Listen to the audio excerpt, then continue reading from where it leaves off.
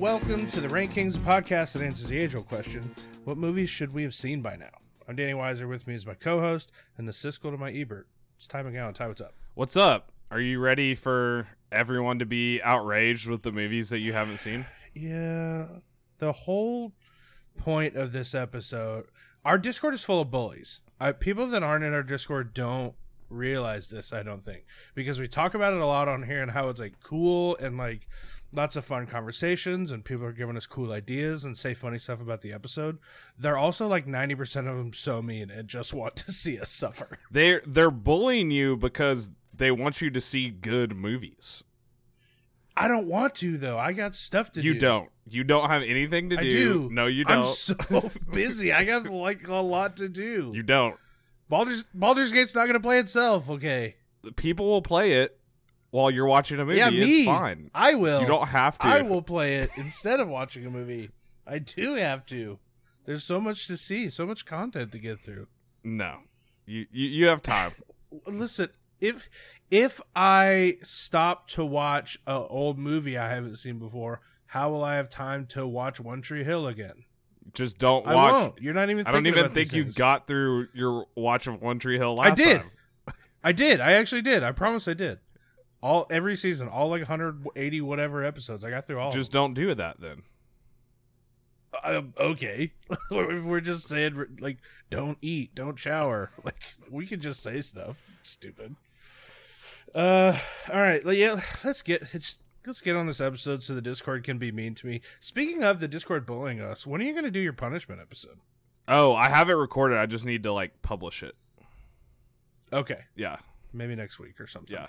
That'd be good. Also, speaking of movies we haven't seen by new movies we should have seen, we're doing monthly watch parties. We started in September. We started with Tombstone, as voted on by the Discord. We're getting that audio posted to our patrons soon.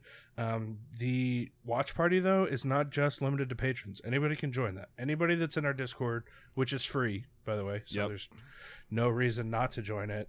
You're welcome and invited to come to the watch party, which just consists of me and Ty, like everybody watching a movie together, and you get to listen to me and Ty talking about it while we're watching it. There's a channel in there that you can talk to us. You can send us messages and stuff, and we'll like respond to you while we're recording the episode. Just the audio track for that gets released to our patrons only, so they can go back and listen to it while watching the movie later if they want to. I don't know if anybody wants to, but it's there if they want it. So speaking of our patrons, just a quick little plug here. Today we released our once a month Patreon bonus episode, and we did more Desert Island top fives. Yep. Which I thought was fun. People seem to really dig our Desert Island top 5 episode that we just did. They gave us a bunch more categories, and so we just kind of kept going. A little over an hour of extra content.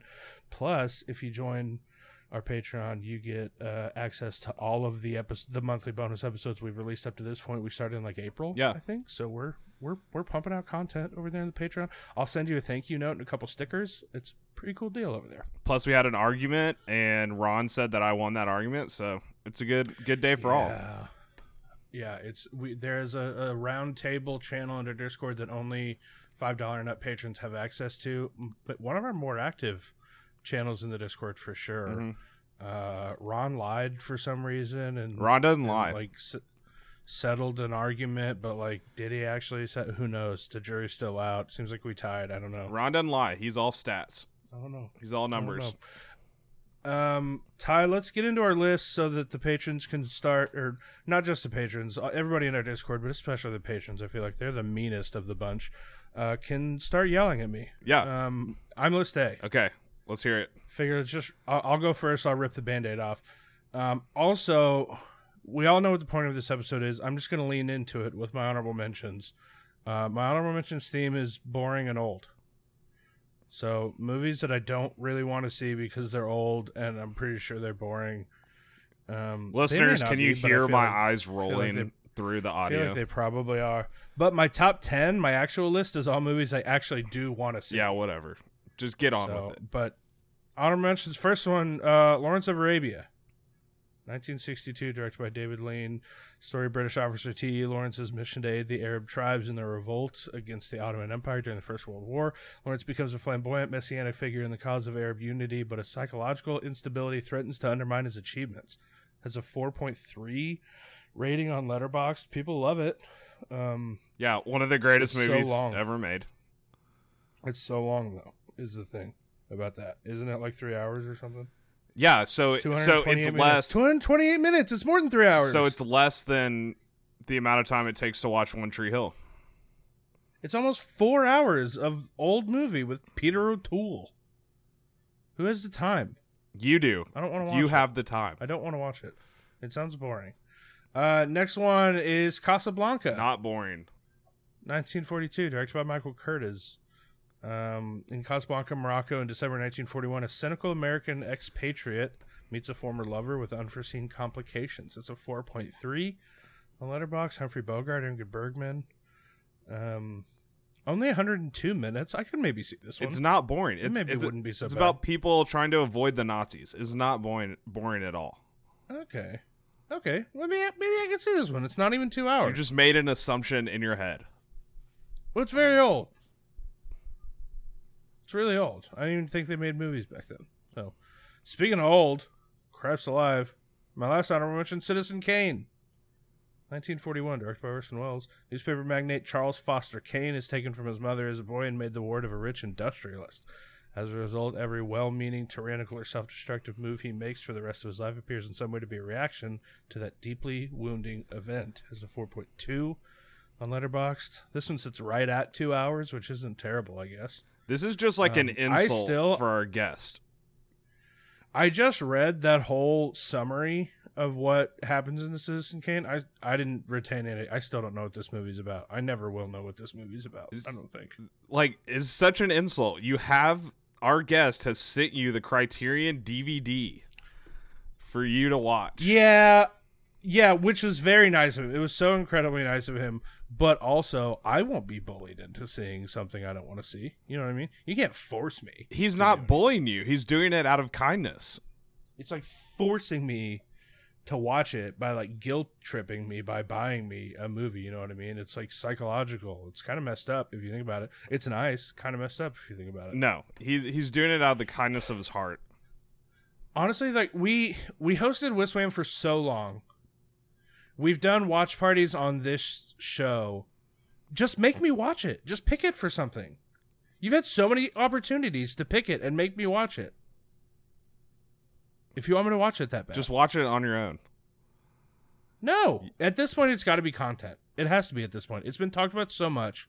It's been built up so much. I've made such a bit out of not having seen Citizen Kane. It's got to be content at this point. The last movie that you talked about it like this, Heat, you ended up loving it. I wanted to see Heat. I wasn't adamant about not wanting to see Heat. He ripped. He was so good. Not wanting to see Heat was actually a bit. Like, I did want to see Heat. I don't want to see Citizen Kane. My God. That's my honorable mentions. Okay, my honorable mentions. I've obviously seen a lot of movies, so my list is going to be very different than Danny's. But my honorable mentions. I'm going to zone out your whole list, dude. I'm not listening to a single word you say this episode. My honorable mentions is I wanted to find like a trilogy. So a trilogy that I've never gotten around to that I love the cover of the first movie and I see it all the time. I just want to watch it. I just haven't got around to it. It's the Police Story trilogy, the Jackie Chan movies. Police Story rules. From the 80s. I've only seen the first one. I haven't seen the whole trilogy. First one, it rules. Yeah. It's so good. So, obviously, number one out of my honorable mentions is Police Story. Came out in 1985. Has a 4.0 on Letterboxd. Officer Chan Kai-kway manages to put a major Hong Kong drug dealer behind bars practically alone after a shooting and an impressive chase inside a slum. Now he must protect the boss's secretary, Selena, who will testify against the gangster in court. Yeah, really want to see that. The Police Story 2 came out in 1988, has a 3.5 on Letterboxd. The Hong Kong super cop must stop a group of blackmailing bombers at the same time that the villains of the first Police Story are out for revenge. And then Police Story 3 Super Cop came out in 1992, has a 3.6 on Letterboxd. A Hong Kong detective teams up with his female red Chinese counterpart to stop a Chinese drug czar. And Police Story 3 is also starring Michelle Yeoh. So, yeah. Yeah. Yeah, I haven't seen 2 and 3. I've only seen 1. But, yeah, it rips. It's a blast. You should watch it. Yeah. I think you'll have fun. All right, let's get into our list. My top 10. It's all movies I do want to see. Okay. I haven't seen for whatever reason. I actually do want to.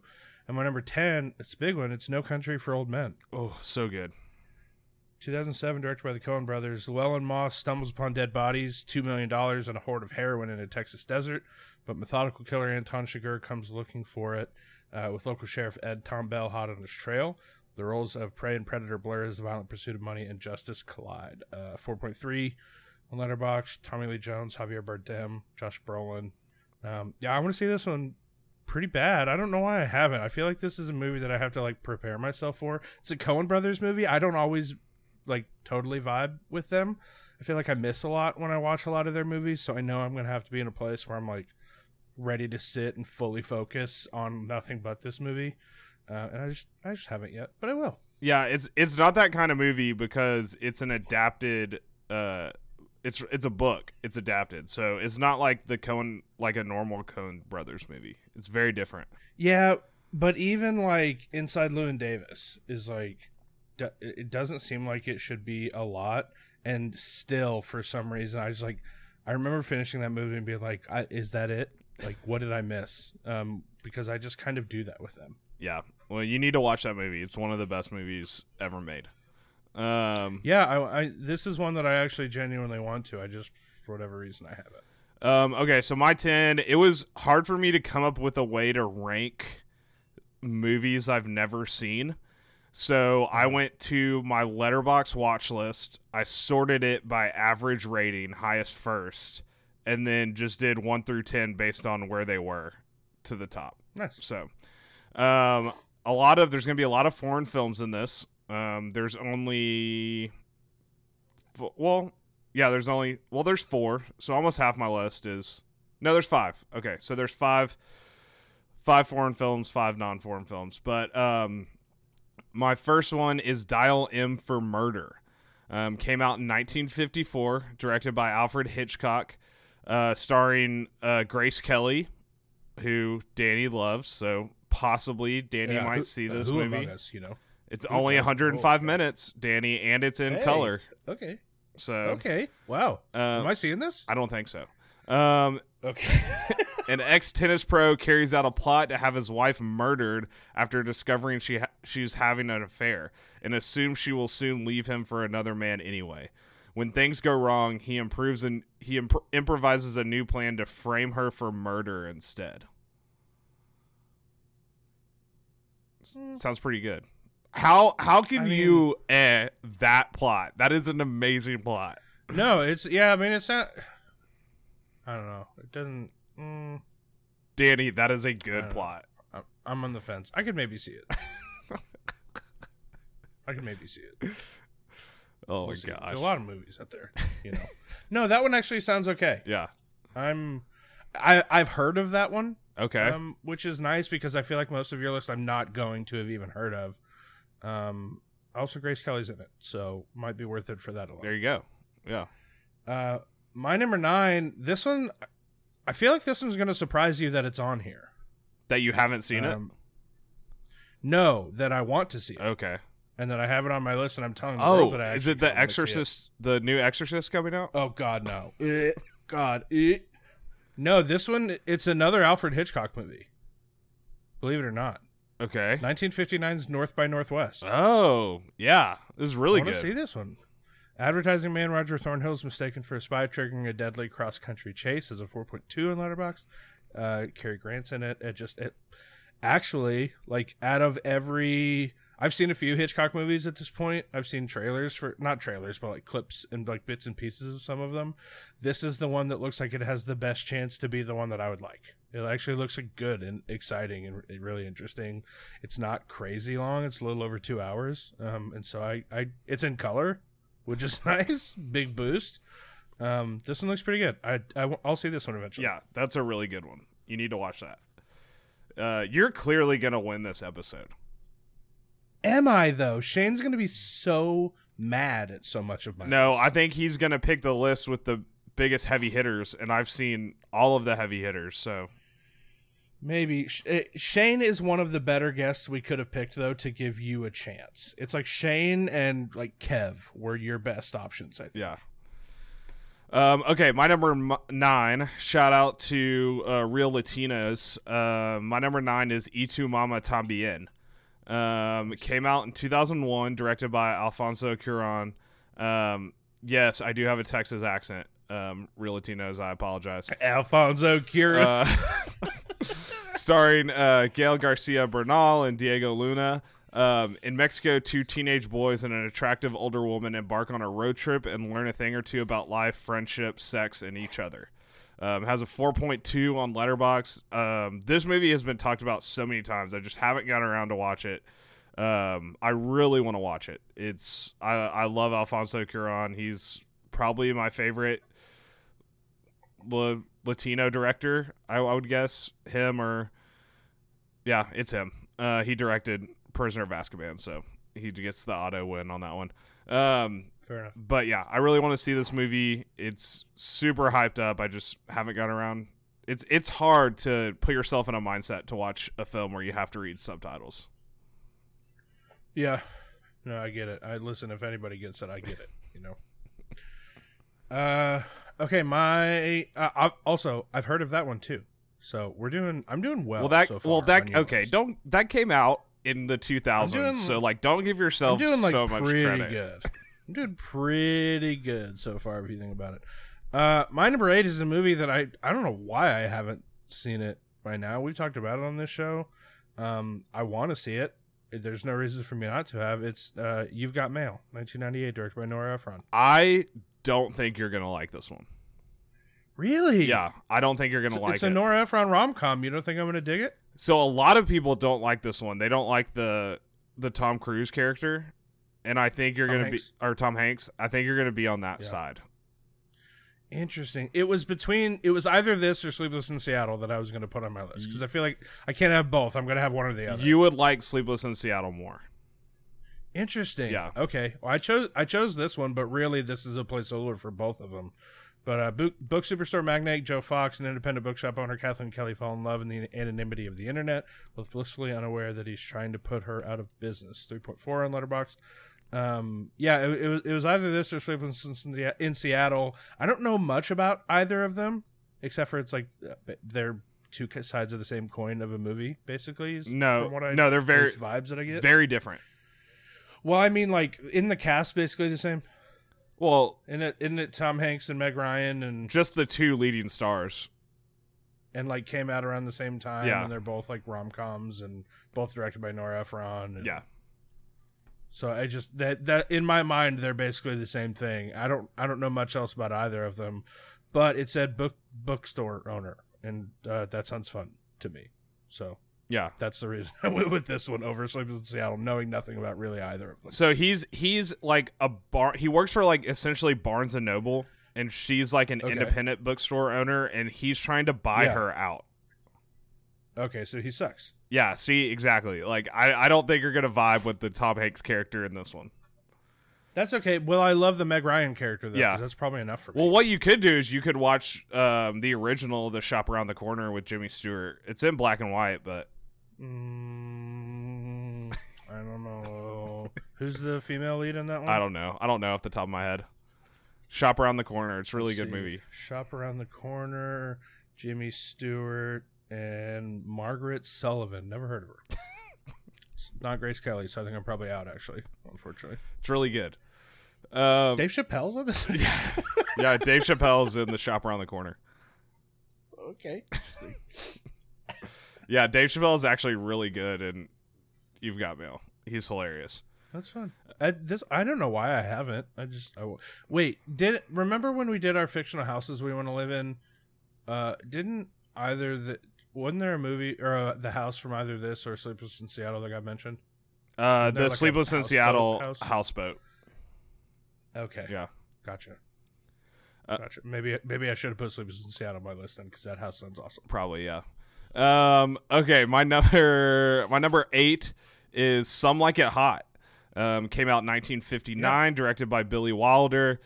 Two musicians witness a mob hit and struggle to find a way out of the city, but before they are found by the gangsters, their only opportunity is to join an all-girl band as they leave on a tour. To make their getaway, they must first disguise themselves as women, then keep their identity secret to deal with the problems this brings, such as an attractive bandmate and very determined suitor. Wait, is White Chicks a remake of Some Like It Hot? Maybe. It might be. I just read that entire description, and it describes White Chicks. Okay, which one's better, though? I mean, White Chicks, obviously. I haven't seen Some Like It Hot, so I'm going to say Some Like It Hot. Obviously, White Chicks is better. Well, one I don't has think there's any debating. Tony Curtis and Jack Lemmon, and the other has the Wayans brothers. So I'm going to... Yeah, you're making my argument for me. I'm going to go with Some Like It Hot.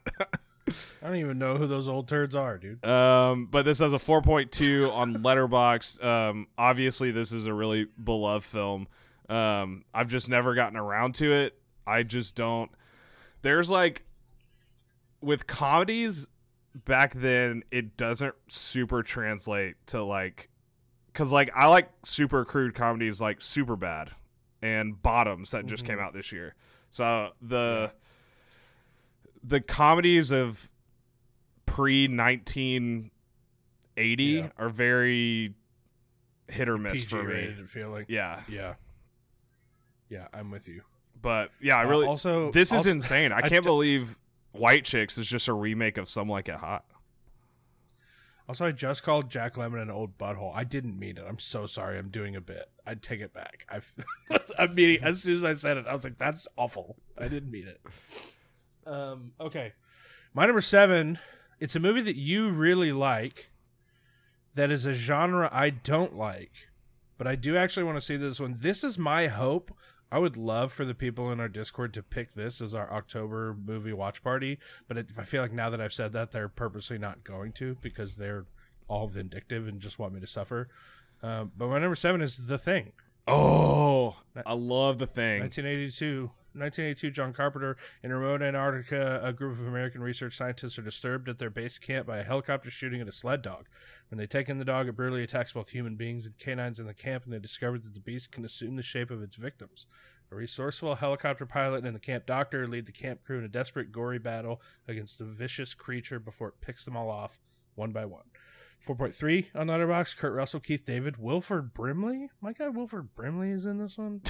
I actually want to see this. This is not my genre of choice. I don't like horror movies. I don't like this type of thriller.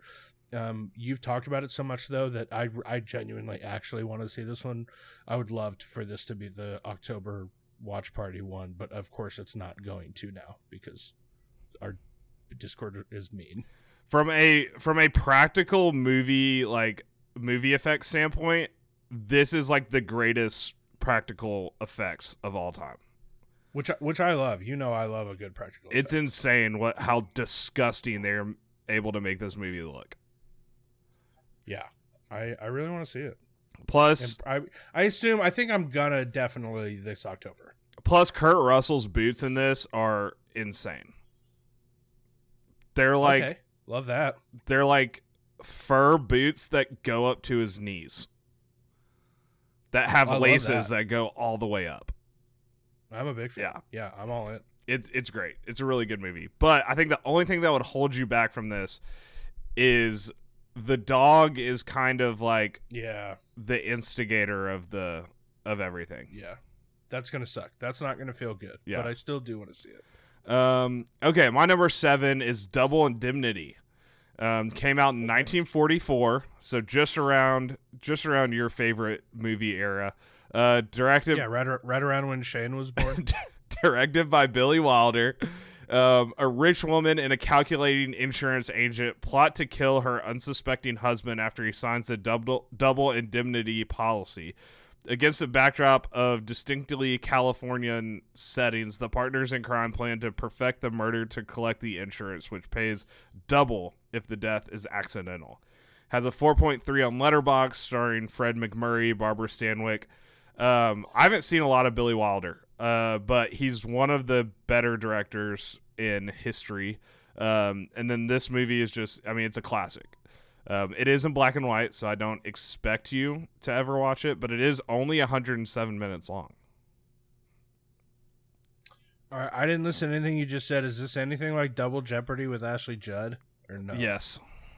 Yes, it is. So watch it. Okay. Watch it with that in mind. I don't know. That was a cable movie that I remember like kind of liking. I don't. They accuse her of like, I don't know, like murdering her husband or something, but turns out he's alive. So then she goes back and actually murders him because you can't be charged for the same crime twice. So yeah, it sounds like a remake. Yeah. Dope. Sounds fun. I am still mind blown that Some Like It Hot or White Chicks is a remake of Some Like It Hot. I feel like it's probably not, and we're just being like really loud about it for some reason. Danny, but I want you to. It's fun to think about. After we're done, I want you to read the description of Some Like It Hot, and then read the description of White Chicks. They're the exact same movie. Okay, I'm in. Yeah. Listen, I'm in on this. Also, that Ashley Judd movie, Double Jeopardy, has a 3.1 on Letterboxd, so apparently it's okay. Yeah, well, this one has a 4.3, so I think you should watch. It's on your.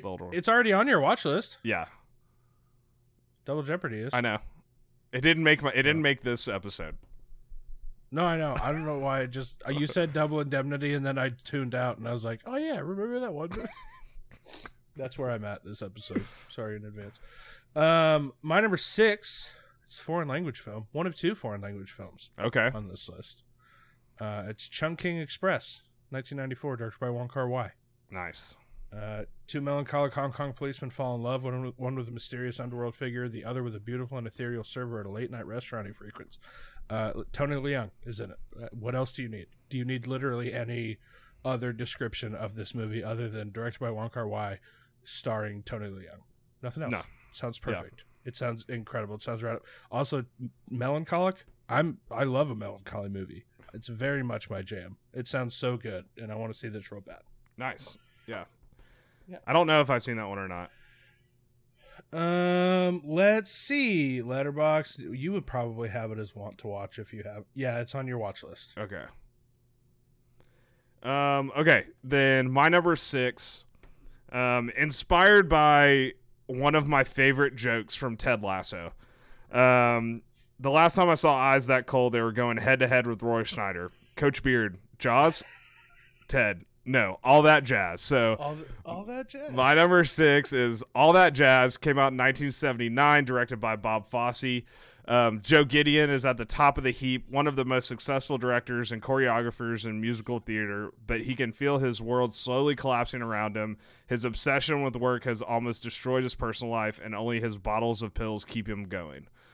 Starring Roy Schneider, Anne Reinking, Leland Palmer, Jessica Lange. Has a 4.3 on Letterboxd. Everyone who I follow on Letterboxd has this above 4 stars.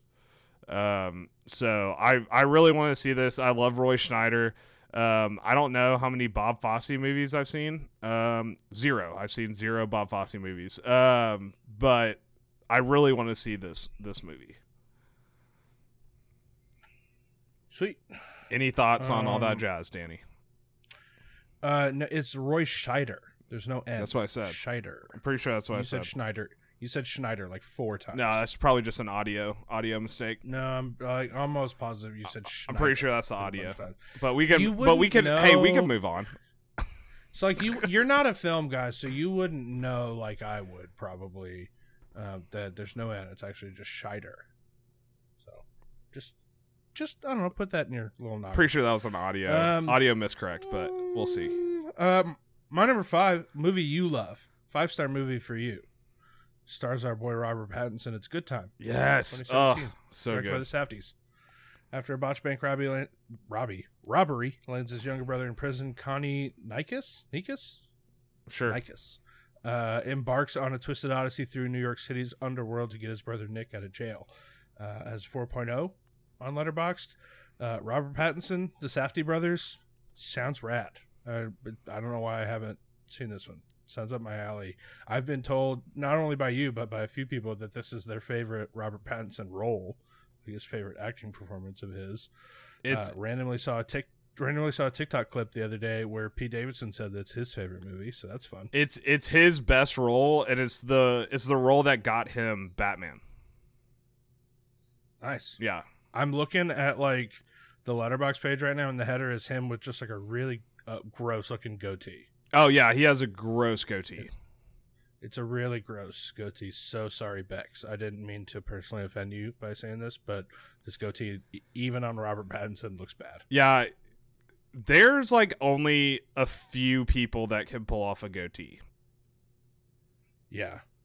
Steven Seagal. Steven Seagal, obviously Steven Seagal. He looks so stupid. Penn from Penn and Teller. Okay, yeah, another kind of gross looking dude. Samuel L. Jackson can pull off a goatee. Yeah, that's certainly true. Denzel Washington, Yeah, pull off a goatee. Robert Downey Jr. maybe. His is like very overly trimmed, but it kind of works. His isn't also, it doesn't connect, but it like works for him. Yeah. But yeah, that's you need to watch that. It is very good. Just take a break each day from Baldur's Gate and just watch a movie. I can't. You can, Danny. There's so much, Danny, you can. There's so much left to do. Well, just savor it. Don't try and finish Baldur's Gate as soon as possible. No, it's not really how it works. That's definitely how it works. And then you're just like, you paid $60 and you can't play it anymore. No, I'm not even close to being burned out on it. Ty, I don't even want to tell you how many hours I have in this game. It's embarrassing. It's so bad. I have to keep going. Okay. My number 5. We're starting to get into the movies that I don't think you've ever heard of. Okay. My number 5 is 8.5. Came out in 1963, directed by Federico Fellini. Guido Anselmi, a film director, finds himself creatively barren at the peak of his career. Urged by his doctors to rest, Anselmi heads for a luxurious resort, but a sorry group gathers: his producers, staff, actors, wife, mistress, and relatives, each one begging him to get on with the show. In retreat from their dependency, he fantasizes about past women and dreams of his childhood. This is obviously an Italian movie.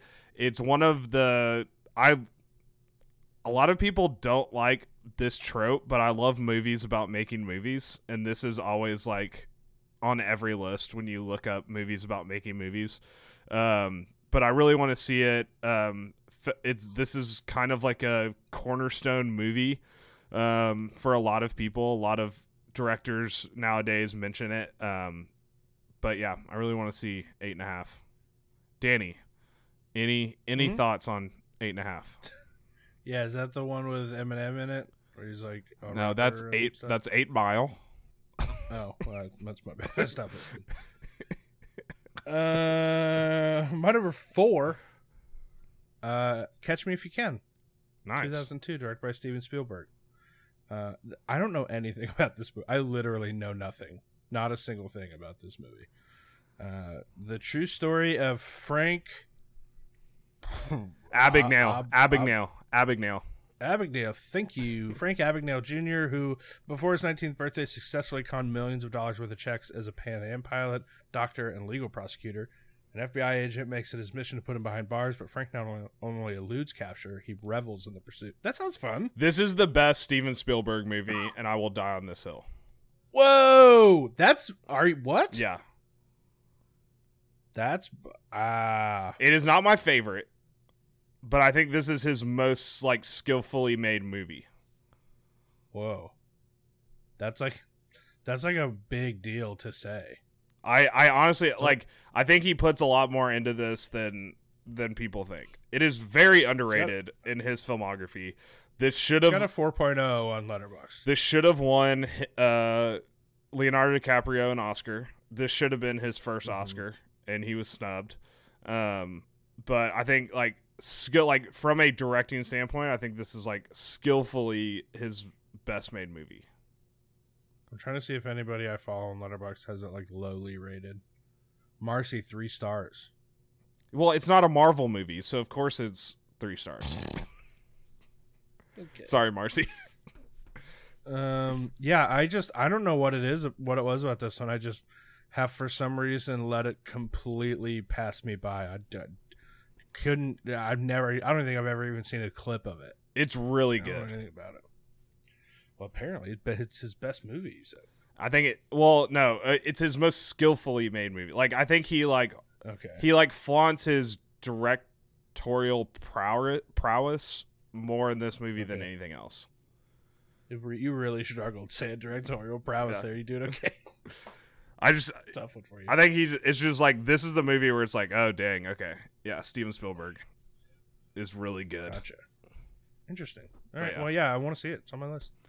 Okay, my number 4 is All About Eve. Came out in 1950, directed by Joseph L. Mankiewicz. This is the brother of Mank. You remember the movie Mank that came out that everybody that Shane was like super obsessed with? Honestly, no. Okay, sick. From the moment she glimpses her... I remember that Mank was a thing. I don't know anything about it. I remember that it existed, I guess. From the moment she glimpses her idol at the stage door, Eve Harrington is determined to take the reins of power away from the great actress Margot Channing. Eve maneuvers her way into Margot's Broadway role, becomes a sensation, and even causes turmoil in the lives of Margot's director, boyfriend, her playwright, and his wife. Only the cynical drama critic sees through Eve, admiring her audacity and perfect pattern of deceit. Starring Betty Davis, Ann Baxter, George Sanders, has a 4.3 on Letterboxd, and it is in black and white. Sweet. Thoughts on All About Eve, Danny? I assume it's a biopic about the rapper Eve. I'm not really I'm kind of tired of biopics, but I guess that's like a pretty decent person. The tagline is, "It's all about women, ... and their men."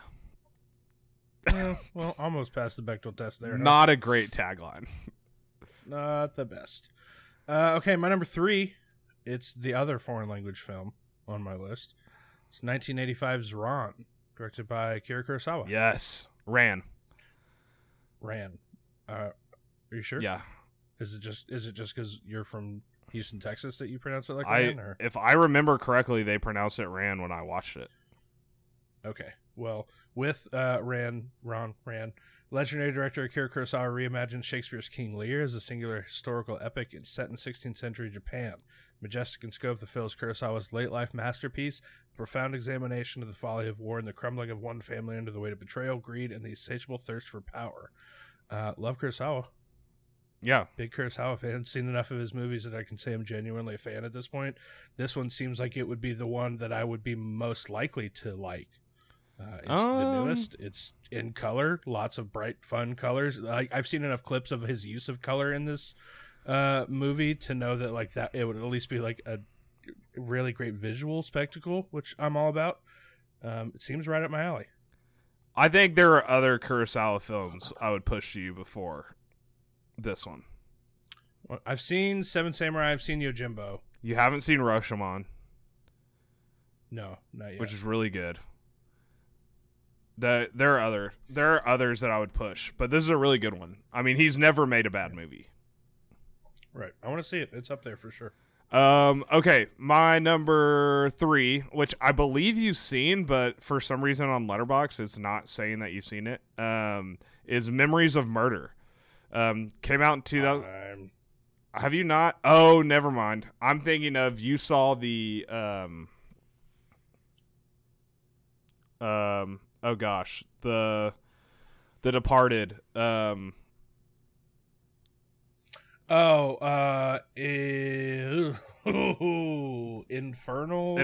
Affairs.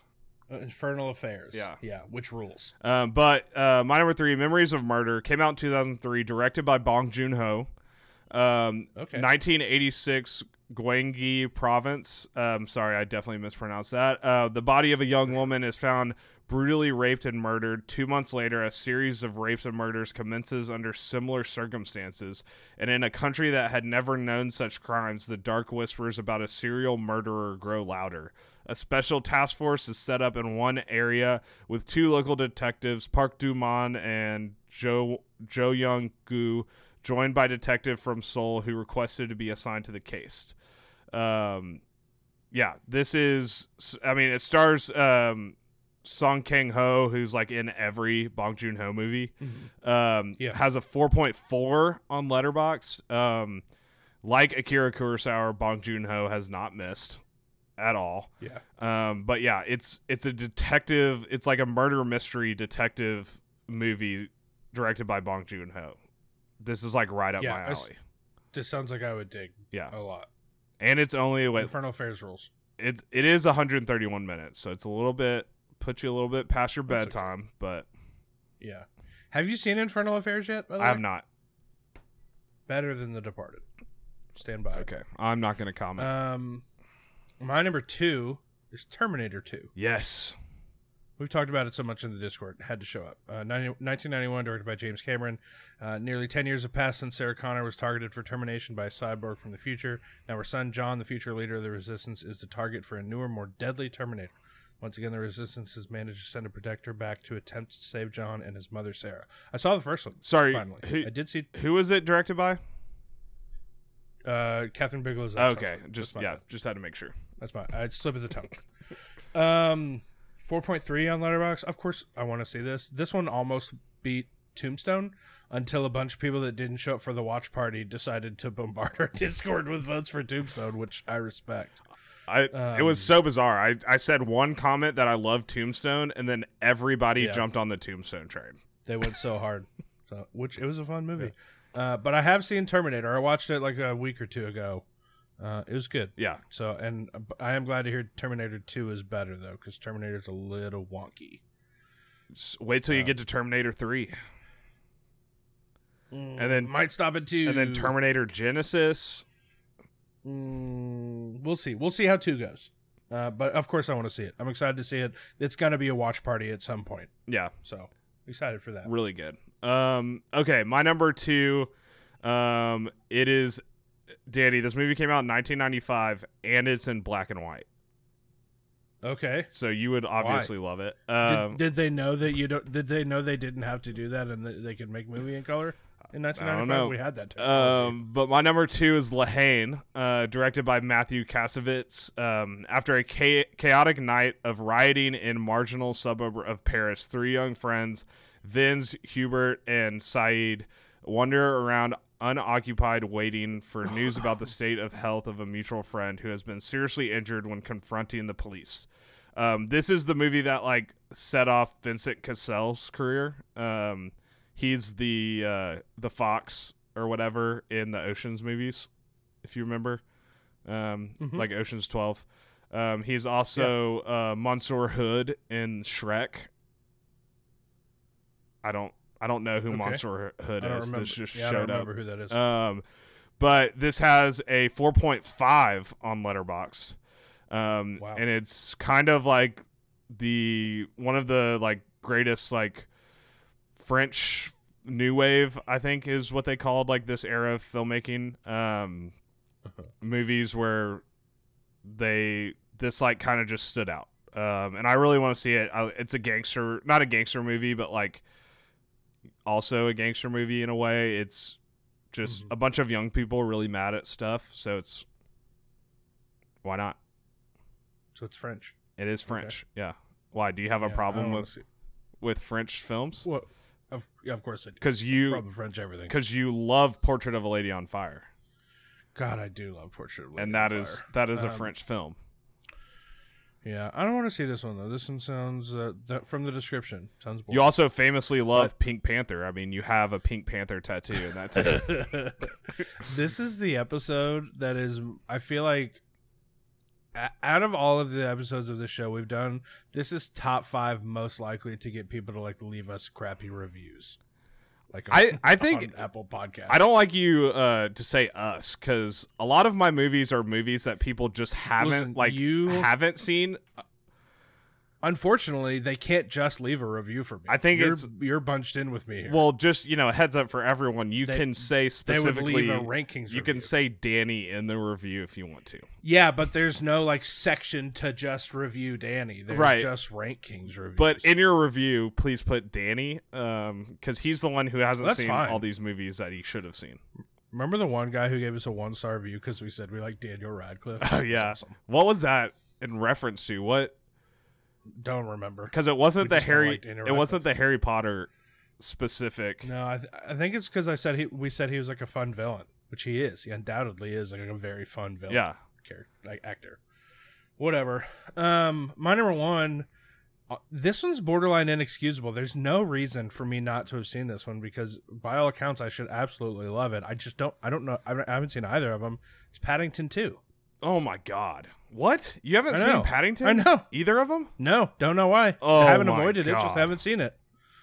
2017, directed by Paul King. Paddington, now happily settled with the Browns, picks up a series of odd jobs to buy the perfect present for his Aunt Lucy, but it's stolen. 4.2 on Letterboxd. Yeah, I don't know why I haven't seen this one. There's no reason for it. There's no excuse. Haven't avoided it. Just haven't really watched it for some reason. This is ridiculous. This is like Yeah, actually this is. ridiculous. I agree. This is the most ridiculous one on my list that I haven't seen. I should see it. Yeah, Seems delightful. I love delightful things. that's crazy. I know. I'm with you. Can't believe that. You would Yeah. absolutely love that movie. I believe it. Yeah, I just for some reason I haven't. Paddington is essentially like if you mixed Winnie the Pooh with Ted Lasso. Yeah, it sounds awesome. It sounds so good. That's crazy.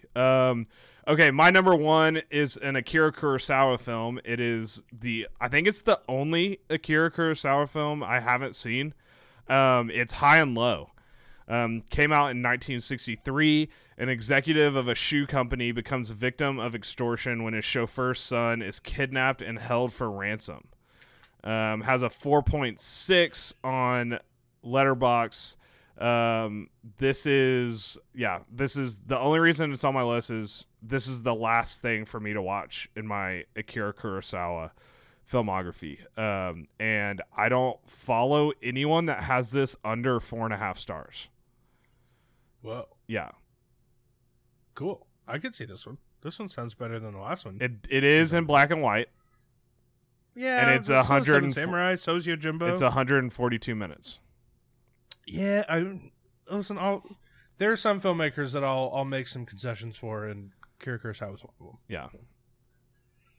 All right, sweet. Let's go ahead and take a break right now. Let's get Shane in here.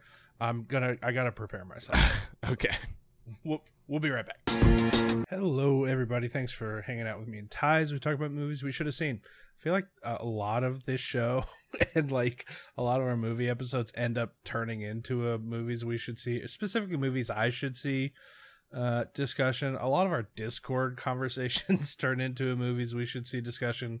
It's a wonder we haven't done this episode by now. I'm glad we finally did. This one's fun. We just got done recording almost 3 hours, so I'm sorry or you're welcome, depending on where you land there. We're going to be joined in a second by Shane. We love Shane. Shane was the perfect guest for this because he gets real mad at me when I haven't seen some movies. So we absolutely had to have him on for this one. I want to jump in here, let you guys know next week's episode. It's a music episode, which I feel like maybe we haven't done in a while, but that also might be a lie. All of our episodes kind of blend together for me.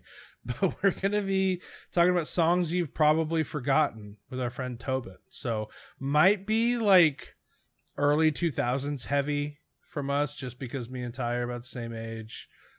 So like maybe probably a lot from that genre, maybe some 90s country in there, but movie or songs that you like have probably heard a lot when you were younger and like were popular a long time ago that you maybe haven't heard in a while. So I think they could be fun. I love these music episodes. I love Tobin, so I'm excited to do this. I also want to give a shout out to our patrons.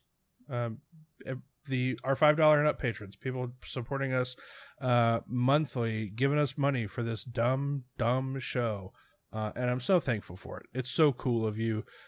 We just released even more Desert Island top 5s for our patrons. We did that as a main feed episode, and people seemed to like it and gave us a whole bunch more ideas, and so we figured, hey, why not do even more of them for the patrons. There's also a whole bunch of like, not a ton, but there's like 5 or 6, 7 backlog episodes that you get access to if you join the $5 and up tiers of our Patreon. But I want to give a shout out to Tanner McCandlish, Steve McCaskill, Patty Houlihan, Kyle Banduho, Kevin Riley, Callie Hochstetler, Sam Monsalvi, Dave Nato, Brandon Ulrich, Zach Rich, Ryan Yeager, Ron Jimenez, Rod Schweinsberg, Robbie McGowan, Pat Lusk, and Meredith, aka Juice. Love you guys. Thanks so much. back to the show. We are back with this week's special guest judge, a man that when I sent him our list this week, he responded in lowercase letters with the period at the end, LOL. And I've been scared ever since. Just lowercase LOL period. It's Shane Byerly. Shane, what's up, buddy? Hey, good to be here. Yeah, I didn't feel the need to explain further than just LOL. It encapsulated so many emotions, so many feelings in three short letters. Period. It was the period at the end that, like, yeah, I've a been period quaking in my little after boots since then. an all lowercase aggressive. LOL is very aggressive. It's sinister. Yeah. even. Like I've never felt like someone was more mad at me than I was in that moment. So I've been mentally and emotionally preparing myself all week for this. It's better than if he had sent just K. That's the worst Honestly, response you could get. Honestly, though, it might not, like, this might have been worse. It was all lowercase, and Shane's an all caps LOL guy. If you know Shane, if you've talked enough about Shane, he's an all caps LOL with an exclamation point guy and has been since I've known him. This is lowercase with a period. I'm scared. I'm so scared for my life, for my mental health. We are the first and only generation who now cares about texting grammar, right? Yeah. Like boomers and even like Gen Xers, they don't care about that. They're too old for it. So like millennials on down, we're the first people who really care about like, oh, these were lowercase letters. That means something. Bad. Okay. He's bad. Yeah. Shane, how long did it take for you to decipher whose list is whose? I mean, one millisecond. It didn't even. I mean, look, the dead giveaway was the fact that the honorable mentions. One of them is the Police Story trilogy, which is Jackie Chan's work in Hong Kong back in the 80s and 90s. The other honorable mention section was, quote, boring and old. And it was like, okay, I know immediately. Like, we didn't even need to put list A and list B on these. There was no mystery here. I knew this would be the episode that would get me in the most trouble. Not only with you, but with our listeners and probably reviewers. I feel like people are going to give us bad reviews because I'm such a turd on this episode. I got to lean into it. I can't avoid it. I just got to lean into it, and so I fully did. You know? I respect it, dude. I respect it. We'll get into it, but I'm saying, I just because I knew whose list was whose does not mean that I immediately judged it one way or the other. You know what I mean? Ty asked me if I had any thoughts on 8.5 after he tried to pitch it to me, and I said, "Is that the one with Eminem?" So, like, I didn't do very good. That's the sequel to 8 Mile. Yeah. Yeah, it's just a little bit further. We got a lot to get to this episode. We got a lot of emails. Shane, you want to give kind of a eulogy for Netflix DVD? We've got so much content, so much, I assume, yelling to get to. Let's just dive right into it, if that's okay with you. Yeah, totally. So, I mean, as we record this episode, it's September 28th. I don't want to timestamp the episode. I always like for you guys' stuff to be timeless. But just to give it a frame of reference, when people listen to this 150 years from now, it's September 28th of 2023. And tomorrow, Netflix DVD is closing their doors. And for someone like me, I'm not downplaying the word, I'm not making light of it, but I've literally gone through like a small stage of depression thinking about it, because for me, this is how I've consumed most movies in my home for the last 15 years. And what really kind of makes me sad, or what makes me a little bit scared, is that so many movies that you want to see, especially if you're a student of film, that are hard to find, or they're foreign films, or they're indie films, those films are very challenging to find on streaming services. And so it does kind of worry me a little bit that there are so many movies that are going to get lost in the shuffle now, because in order to see them, you have to pony up $4 on iTunes, or you have to buy the disc on Amazon. And so it's kind of a weird crossroads in terms of the, like as we sit on the eve of like a big divergent point in the home entertainment market, and as a result, the film market. It's kind of a weird thing. So I know Netflix DVD gets a lot of, there's a lot of jokes about it because it seems like an outdated format, but it's like that's the truth, is that there are so many movies, documentaries, indie films, foreign films that just don't really make it onto streaming services because the licensing fees just aren't, they're too high to justify putting a movie on a service. But getting it on Netflix DVD was the best way to see it. It's a real bummer, man. My movie viewing habits are going to change dramatically, more than they have in the last 15 years. And the thing that really bothers me is I don't know I don't have any answers, right? Of like where we're going to go here, right? Because if you were to pick, let's just say if we were to pick 5 of the movies from either of you guys' queue, there could be 3 of those that are on different streaming services. So let's just say conservatively, those are $10 a month. So now we're at $30 a month just to stream those 3. And the other 2, they're not on any streaming service. So your only option is to go to, to iTunes or whatever and pay $4.99 to rent them. And so now you're looking at, you've already spent $30, $40, $45 to watch 5 movies. And if you had Netflix DVD, you could have paid $13.99 a month and gotten 2 DVDs at once, sent to you kind of unlimited for the last, for as long as you can, as many as you can handle. So it's kind of weird. It definitely feels like a turning point, and I just worry that there's going to be a lot of like cult classic movies and a lot of indie films and foreign films that are going to get left in the dust because they're just not a part of any streaming service. So it's not easy to discover them anymore. You guys aren't huge Netflix DVD fans, but tell me about like when you guys are looking for content, like if you're like, oh, I don't know what I want to watch. What do you guys do in terms to find new movies? Like what's your kind of go-to move on like, I don't know, I want to watch something and it's a movie. How do you start through that? So on Letterboxd, I've essentially put like thousands of movies on my watch list, and there you can shuffle your watch list on Letterboxd. So I'll shuffle it and I'll like sort it. I have like every streaming service, just like between me and all of my brothers and my family, I have every streaming service. So I'll just sort it. I'll make sure like it only shows up what's on a streaming service, and I'll just shuffle the watch list, and then that's what shows up. Or Nice. I'm really bored one night and I just want to watch Anchorman 2, because why not? Right. But yeah, that's kind of I yeah. also use Letterboxd. Just basically whatever my friends have been watching gives me I should watch that. Yeah. Gotcha. And then you keep them in your Letterboxd list, and then when you go to a site that lets you know like where they're streaming, if it's not available, you just shuffle it back to the back of the deck essentially until it comes up again. So what's great about Letterboxd is it's like partnered with Just Watch. So if you are on a certain subscription level, it'll show you where to watch it. Nice. Yeah. Okay. That might honestly, you guys have been haranguing me to get a Letterboxd for years now. Those were the magic words that might have literally just pushed me over the edge, because I need a way to keep track of the movies that I want to watch. And I use justwatch.com all the time to keep track of, oh, it's on Peacock. Oh, it's on Paramount Plus. It's on whatever. So that might be the push to get me to finally get on Letterboxd for sure. Yeah, being able to keep a watch list, like when you're thinking of a movie, like somebody mentions a movie and you're like, oh, I haven't seen that, I should. Being able to just go and click and add it to a watch list that you can access whenever is pretty big. Yeah. And if you have a VPN, you can like sort it by like Netflix UK or from anywhere else, and you can. I don't know if anyone here has a VPN, but it is amazing. Yeah. There's a lot of content on different like regional Netflix services. Yeah, for sure. Well, that's cool. Yeah, those are all good solutions. Frankly, I didn't even think about the VPN thing.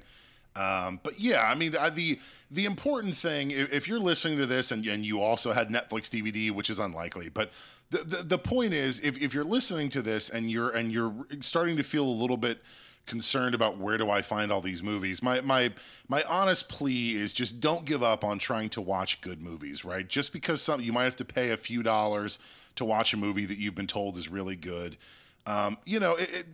Sometimes if you can afford it, chunk in those extra couple bucks, right? You know what I mean? Like plop down $3.99 to watch that movie if that's your only option or whatever, because there are some movies that, because they're not readily available, are just going to get lost to the sands of time, and that's a bummer. So that's my plea, is don't stop giving up trying to find good movies just because, the New York Times did an article recently. They're talking about Netflix DVD. They did a study that since 1970, there have been 23,000 wide release American movies since 1970. And currently across all streaming services, there are 7,500 movies that you can stream at any given moment. So you do the math. That's less than 1/3 of all movies that America alone has produced are available on streaming. So don't be afraid to chip in a couple of bucks, or like if it's a movie that you really think you'll like, buy that DVD, and just help support the business and keep movies going. That's all. All this talk makes me miss Blockbuster. Yeah, I know. Big time. Like, I really want to go to Blockbuster right now, spend an hour looking for a movie, and then rent a DVD and buy some Twizzlers. Yeah, go exactly. Yeah. Like kids these days will never know the agony of going to a Blockbuster late on a Friday night because your parents insisted that you eat dinner at home and that dinner's more important, and then you get over to Blockbuster at 7:45 p.m. and they're completely out of every single copy of Die Hard 4. They're just out. So then you do that awkward thing where you hang around for 20 minutes and just kind of eyeball everybody who walks back in the store like, what are you dropping back? Are you dropping off? Is that Die Hard 4? You take that with?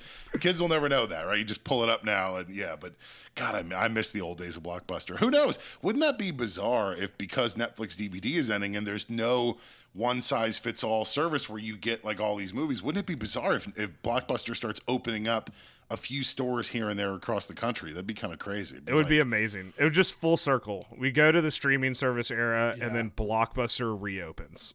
Let's open up a new video rental / bookstore. I'm down. Yeah, I'm in on that. Business. The next thing you know, like all the '90s trends are coming back. Jinko jeans are going to be in again. That's going to be huge.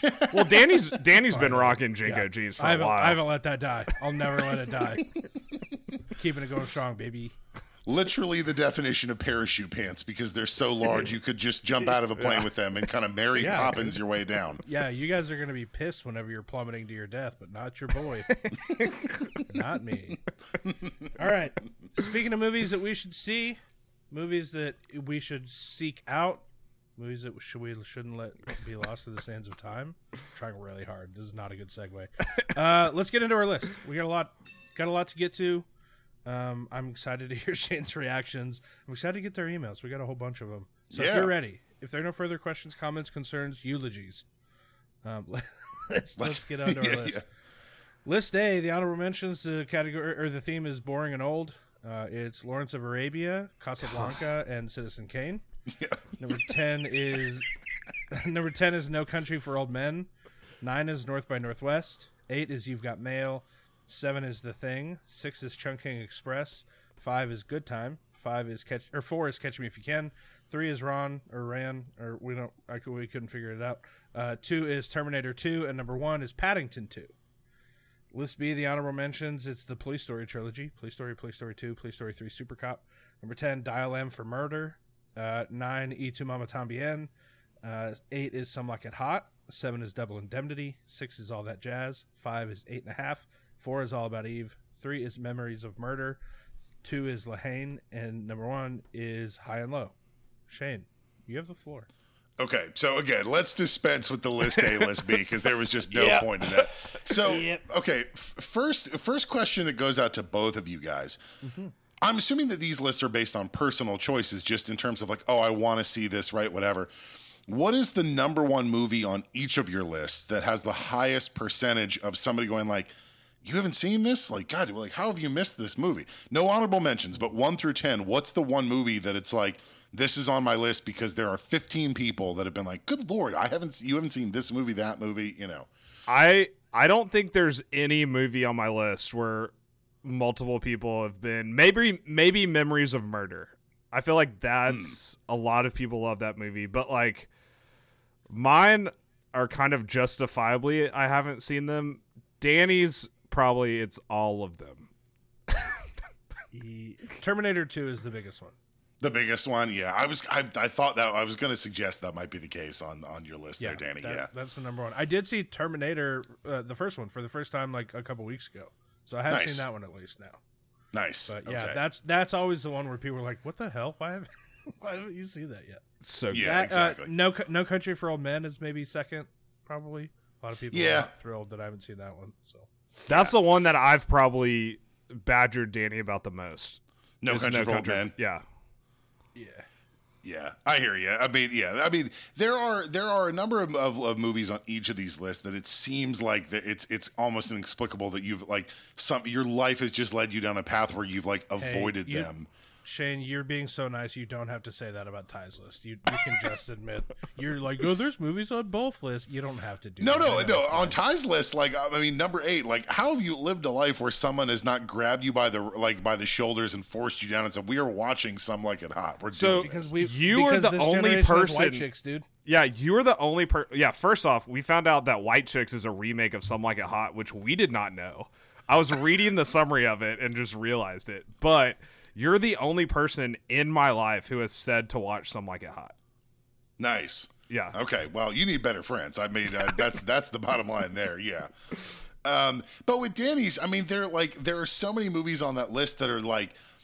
What I like about Danny's list is that it's just an honest assessment of movies that I should see. I think Terminator 2 is the only movie on that list that like 9 out of 10 people would just be like, "What? You haven't seen this movie?" Yeah. So what I like about each of these lists is they're fair and they're honest, you know, and it kind of blends. I should have seen this by now.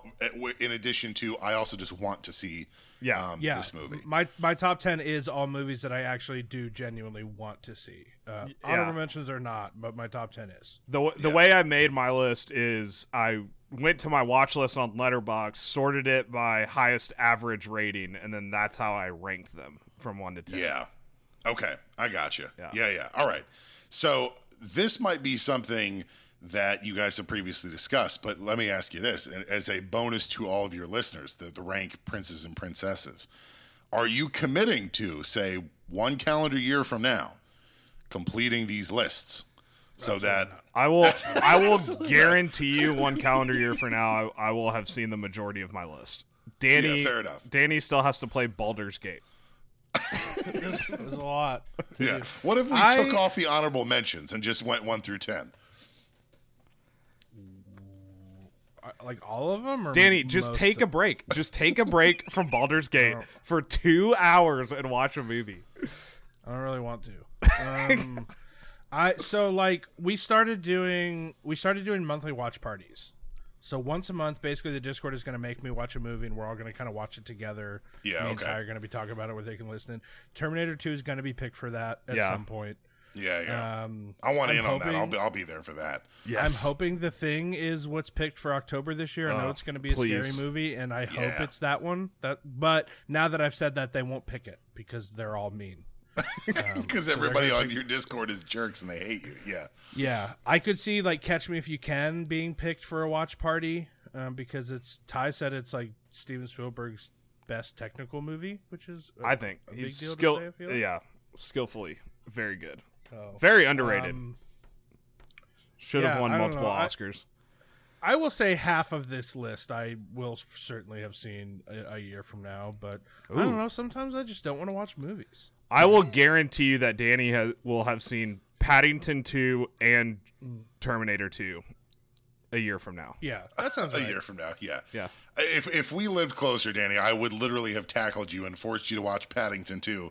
That movie makes me ugly cry at the end of it every single time because like in happy tears because it's such a like a heartwarming ending that like, oh my God, Paddington 2. And I want to be 100% clear. I was way on the Paddington 2 train before Nicolas Cage and Pedro Pascal got on that bandwagon in that movie that they did. I love that movie. So no, these are great lists. They're honest lists. They're straightforward. And they're, they have a clear action plan, right, to finish all these movies. I don't think that there's anything on here that's going to be particularly difficult to find in one way, shape, or form. Is there any movie that made you guys' list because you caught bits of it and you're like, oh, I saw 5 minutes of this on TV and now I just want to finish it, or, something like that? Yeah, High and Low. I saw there was something, I can't remember what I was on, like YouTube or TikTok or something, but there was 3 minutes of High and Low. Yeah. And that, and it's the only Kurosawa film I still haven't seen. I was going to say, don't you worry, my friend. We are going to get to Kurosawa here in just a few minutes. Yeah. What about you, Danny? No. Anything that you feel like I'm looking at my list and I don't remember. I mean, I probably have seen the most clips from No Country for Old Men, but they're all Javier Bardem walking. Yeah, or it's the coin toss scene at the gas station. Yeah, it's that's the one. I've seen those clips, but North by Northwest, You've Got Mail, The Thing, Chungking Express, Good Time, Catch Me If You Can, Ron. I haven't seen clips of any. I've seen a clip of Ron or Ran or however the heck you say it. I've seen a clip of that. I've seen a little bit of Paddington 2 clips, but it's mostly just him saying cute stuff on TikTok. Sometimes. It's fine. And then, of course, like the Terminator 2, I've seen a few like clips and stuff of that, but not like a ton, really. Yeah, I hear you. Okay. Good. Well, good. Well, again, I think the important thing about these lists is that nothing feels particularly forced, except for the boring and old section. But were you insulted that Danny included a movie that you sent him a DVD of like almost 2 years ago? I know. That's my form of bullying, is buying people things and then just slowly guilting them into watching it. Yeah, I know. I did say, Ty brought it up, and I was like, it was kind of messed up if you think about it. He knew I didn't want to watch it, and now he's guilt-tripping me by buying it for incredibly nice. Kind of messed up. It's like if you bought somebody like a vacuum as a gift, and then every time you go over to the house, the vacuum is still in the corner, unwrapped, unboxed, like it's still boxed, whatever. You're just like inspecting the carpet, be like, ooh, a little dirty. They could really use this vacuum. That's why I bought it. Yeah, exactly. Little insulted, but that's all right. Again, you're lucky that we live 1,500 miles away. That's all I'm saying. I honestly, at this point, it's been talked about so much, I assumed it was going to get picked for We Should Watch a Movie, and it didn't. And now I'm assuming it's going to get picked for like a watch party, or like somebody's going to make me watch it for this show, and they haven't yet. And it's got to be content at this point. We've talked about it too much for me not to turn Citizen Kane into content, basically.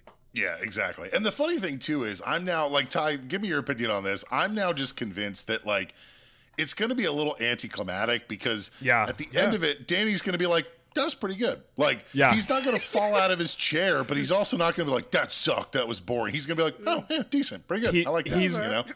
He's going to do the patented, I see why it's good, it's just not for me. I'm the king of that I'm the king of that sucky move, dude.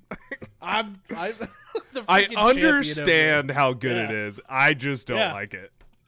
It's just not for me. Yeah. That's who I am, baby. No, I dig it. Look, these are both good lists. I will announce a winner at a certain point here in the future. But these are good lists. Now, there was, honestly, there was like nothing, minus the honorable mentions, boring and old section. There was nothing in this list that like made my jaw like hit the floor. So I get it. I mean, the bottom line is there's so many good movies out there that you can't see them all. Yeah. I joke all the time. I'm pretty sure I've seen all the good movies, because I saw Top Gun Maverick. So that's true. You've seen all the good movies since 2021. You've definitely seen them all. What else 14. Is there? What else is there? Yeah, I hear you.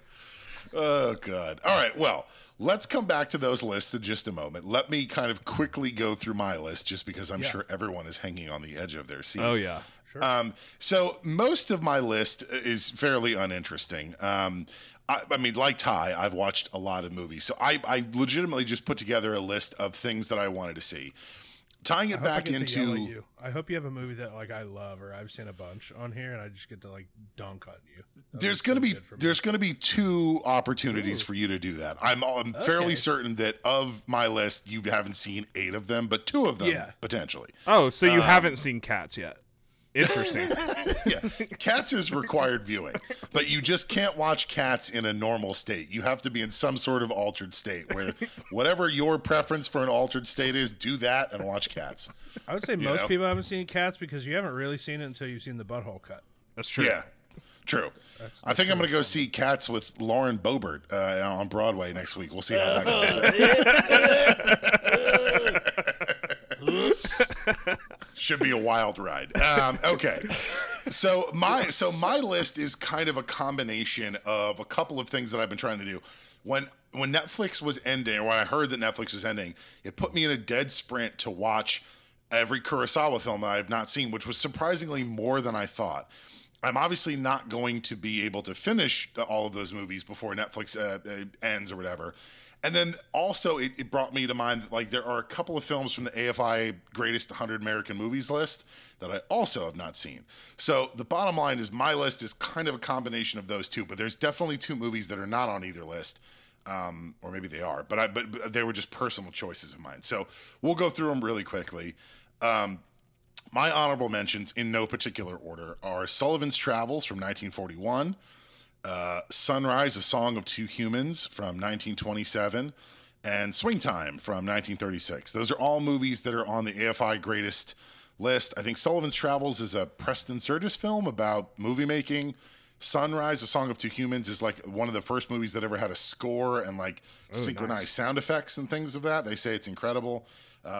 And Swing Time is a Fred Astaire, Ginger Rogers rom-com tap dancing musical, and they kind of say it's the best of all of their movies together. So those are just movies that I need to see that I just have not yet. They didn't make. I don't know. Didn't make movies that long ago. I've never seen Danny zone out harder than your honorable mentions. I know, his eyes just glazed over. I didn't listen to any of that, dude. Yeah, well, strap in. We got 10 more of these. Here we go. I'm gonna see how the Rangers are doing. Yeah, feel free. Okay, number 10, Best Years of Our Lives, 1946. Let's see. Oh, you know what? I think I kind of goofed on my list. Number nine is also Sunrise: A Song of Two Humans, but I think I probably meant to put something else. So I'll correct that in the final. Number 8 is, and this is where Ty, feel free to jump in. There's a couple Kurosawa films I have not seen. Number 8 is Stray Dog from 1949. Ooh, yeah. Toshiro Mifune, right? Another crime noir thriller that he did. So I'm looking forward to watching that one. Number 7 is the Clark Gable rom-com, I think, Would Happen One Night from 1934. Yeah. Never seen that before. I haven't seen that either. Nice. Yeah, that's on my list. Number 6 is Rhapsody in August, one of Kurosawa's last films, color film, too, from 1991. Number 5 is The Philadelphia Story from 1940, Cary Grant, Jimmy Stewart. So good. Very good. Never seen it. I think I always confuse The Philadelphia Story with Philadelphia, the Tom Hanks movie where he has AIDS. Very different vibes. And it's, completely different vibes. And I kind of always confuse them in my head. And I'm like, I don't want to watch. That's a bummer of a movie. I don't want to watch that. Is that so the movie finally where getting John Travolta's an angel? Is it? I don't know. I've actually never seen Philadelphia either, but that's not on my list of like, I got to watch this movie. I don't know what Danny's talking about right now. Hold on, movie where? Oh no, it's never mind. There is a movie where John Travolta's an angel, but it's Michael. Why did I think it was Philadelphia?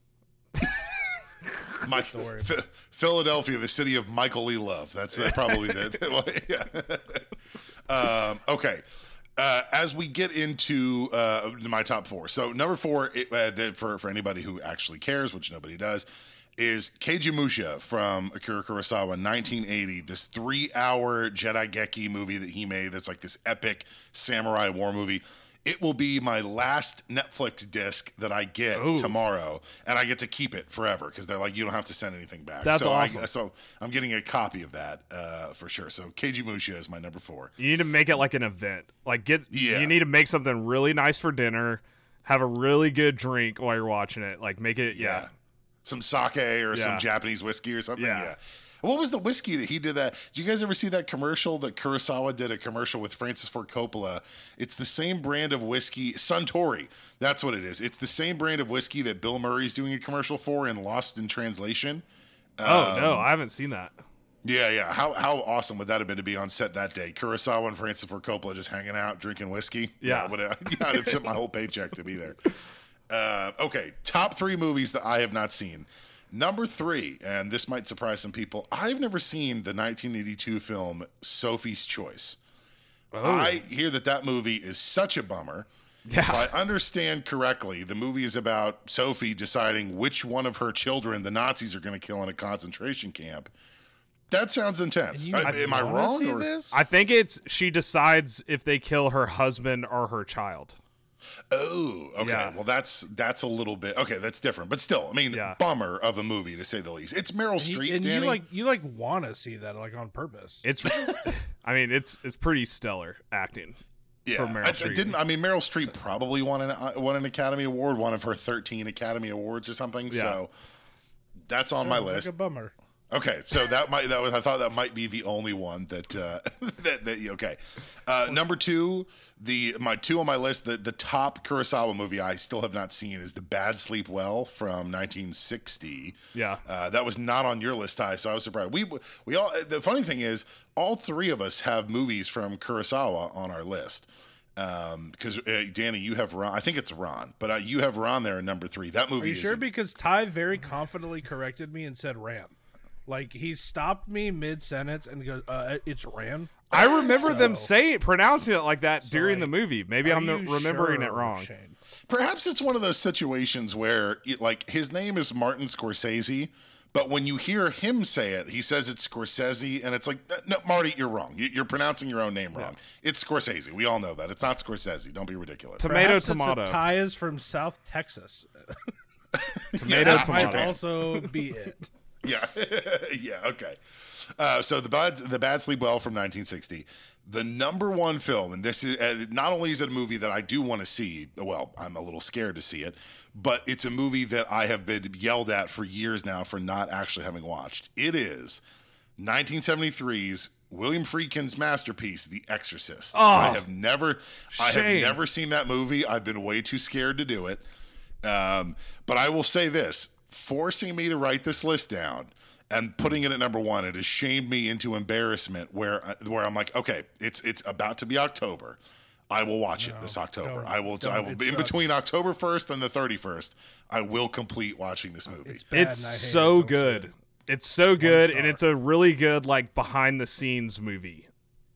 Like everything that happened while they were making it. But don't watch the actual movie. That would probably be so better good. than watching it. If I'm being honest. Best horror score in my opinion. Of all time? Yeah. Yeah. The worst episode of We Should Watch a Movie I ever had to record. Okay. Nice. Well, have you seen it? So you have seen it, Danny. Yeah, he was I forced. He was forced to watch it. I gave it 1 star. It's one of my lowest rated movies on Letterboxd. I think 1 star, or as I like to call it, 2 stars more than David Fincher's masterpiece, 7. I think what's my film? Not like a ton. I've rated 722 movies on Letterboxd in total, and it's Exorcist is one of my lowest. It's so good. Danny has it at 1 star. I have it at 5 stars. It's our most divisive movie. I feel like the fact that Danny rated it so low is synonymous with the fact that it's effectively scary. Oh yeah, right. Yeah. It's disgusting. It's very just raw. I've just avoided it. I give 7 2.5 stars. It's not bad. 2.5 stars. Oh, bad. God. Not bad. I think specifically you said, I see why people like this movie, but it's just not for me. I just can't. Yeah, that was probably one of those. That makes sense. That tracks. Yeah. Are you surprised, Danny, that there is a movie that you have seen that I have not? A little, yeah. But to be fair, I would never have seen it of my own accord. Someone had to strap you down to a chair. Yeah, I was forced to for a podcast, and I complained about it loudly the entire time. So was it We Should Watch a Movie? Did Ellen and Dan and Ty have to tie you down? And and I was not happy about it. I was so unhappy. That was I think both you and Ellen hadn't seen it. Maybe. Yeah. I've tried to zone that entire experience out of my brain. It's so good. I've whitewashed that out of my mind through years of therapy at this point. Yeah. Tried to. Really tried to. Well, we'll see. I will tell you this. Like, I was forced into watching. I saw Oppenheimer a couple months ago in theaters, and it was on the IMAX screen too. And right before the movie started, they forced that Exorcist Believer trailer on me, and I was like, "Nope, don't like that." Hard pass. Hard pass. That looks terrifying. I'm way out on that. Like, I'm gonna have nightmares for a month. There's just no way. I'm with you. I can't wait. I can't wait for that to come out. Yeah. Let me know. You text me, let me know how you dug it. But otherwise, The Exorcist is all you're going to get from me. And the only reason I'm watching it is because it's been certified as a classic at this point. So I gave it 5 stars. Ellen gave it 4 stars. So I think you're going to like it. All right, fair enough. But Danny gave it 1 star, so I don't know. All equally valid opinions, I think, probably. We'll see. Maybe I'll just give it 3 stars and go, I get how some people like this, but maybe not for me. It's a good move. It's a good move. It's such a cop-out. The old wiser classic, yeah. It's a great move. You can borrow it. I'll let you. It's such a cop-out. Yeah. Okay. Yep. So, as I said, my list was an earnest list, but it's not, there's nothing other than perhaps The Exorcist. I don't think there was anything on there that's like crazy wild. So, yeah. Okay, so in terms of the winner between List A, whose list is that? We will never know, versus List B, I will explain my thought process. Okay, the reason why I'm going to give it to this list is because I think you know what? I'm not even going to bury the lead. The winner here for me is List A. And the reason why the winner is List A is because Ty is a student. Well, Ty is a student of cinema, right? So Thank putting you. together this list probably took him 5 minutes because Yeah. it's like these are all movies that I'm planning on watching. I want to watch these, they're on my list. I'm working on it. I imagine that Danny spent an hour and a half compiling his list. Spent a little bit. But the fact that he's being honest about, I should watch these movies, I want to watch these movies, there was real effort put into that. Not to say that Ty didn't put in effort, but I feel like if there wasn't a podcast here, Ty would have just watched all these movies on his own because Very they're good true. movies. Yeah. Danny's going to get publicly shamed into watching these movies now. And he put forth an effort into these are movies I want to watch, I should see. So I feel like just because of the extra effort and because of this scenario, I got to give the win to list A today. Thank Yeah. you. That felt very condescending, but I still will accept the win. It's a backhanded compliment, but I mean it earnestly, though. Yeah. I will graciously accept this win. I deserve it. I worked really hard for this. Thank you. I'm not You did. surprised that he was going to win this list. Yeah, but I'm only going on the list. The honorable mentions, they get right in. Because if I have to count the honorable mentions, Danny loses by 100-fold because he called Casablanca boring and old. Yeah. Okay, so now Yeah, it's well- the Discord's responsibility, since Danny won, to bully him as much as possible into watching these movies. Listen, we've got there's a once a month. There's a monthly watch party. Okay. Well, free because to I'm pick the them. judge and I get to make the rules here, you can bully him into Paddington 2. Yeah. You can Yeah. bully him into Terminator, Ron, Catch Me If You Can. You don't get to bully anybody into watching Good Time. That's an overrated nonsense movie. Okay. Ooh. Whoa. Ty loves that movie. Yeah. Come on. The Safdie brothers are like, fine. Like, their movies are like, Oh. nah. I mean, Fight. I Fight. love Fight. that movie. yeah, sorry, bro. Like, I the only reason I watched it is because Matt Reeves was like, I saw it, and I was like, this kid's Batman. And I watched it, and I was like, this kid shouldn't be in movies. So, Oh my gosh. Good Time. Don't bully Danny for Good Time. Chungking Express, like, that's a foreign film. That's a little bit off the beaten path. You don't get to bully Danny for that. The Thing, you've got Mail, everything else you get to bully him for. But 5 and 6, you can't bully Danny. I'll defend you tooth and nail if anybody bullies you in the Discord, Danny. Hey, where do you stand on You've Got Mail versus Sleepless in Seattle? Sleepless in Seattle's better just because You've Got Mail feels so dated now with the whole AOL thing. It's just like, Okay. you know what I mean? It's just, it's, I think it's a good script, but it's also just Sleepless in Seattle feels more timeless now because it's not so dependent upon You've Got Mail treats email like it's this new thing, which it was when it came out in 93, 90. Does anybody have a year on it? I think it was 98. 98, right? So it was kind of a new thing. But now you watch it and you kind of just snicker where you're like, my God, I kicked off 15 emails in the last hour, and it's like, that's how we communicate now. So Sleepless in Seattle, I like better just because it feels more timeless. But that's not a slam dunk on the writing or the directing of You've Got Mail. It's just the conceptual idea of it doesn't hold as much weight as it did 20-something years ago. That pick was kind of a placeholder for both of them because I haven't seen either of them, so they both feel like the same movie to me. Which At least ties- it's not Harry Met ties- Sally, which I know you've seen, but Yeah, Ty very definitively said that they're not at all the same movie, but in my mind they are because I haven't seen either of them. So that's fair. And Ty's not wrong. They're not the same movie, but it's just like, at a certain point the Nora Ephron movies all kind of blend together. They're cozy movies, Yeah. yeah, And Meg Ryan's All right. in all 3? Yep. yeah, Yeah, okay. rom-com queen, and I love her for it. All right, thank you for picking my list. I deserve that. I worked really hard for it, and I deserve the win. So suck it, Ty. We got a lot of emails. Before we get to emails, Shane, do you have any thoughts on the Frasier reboot?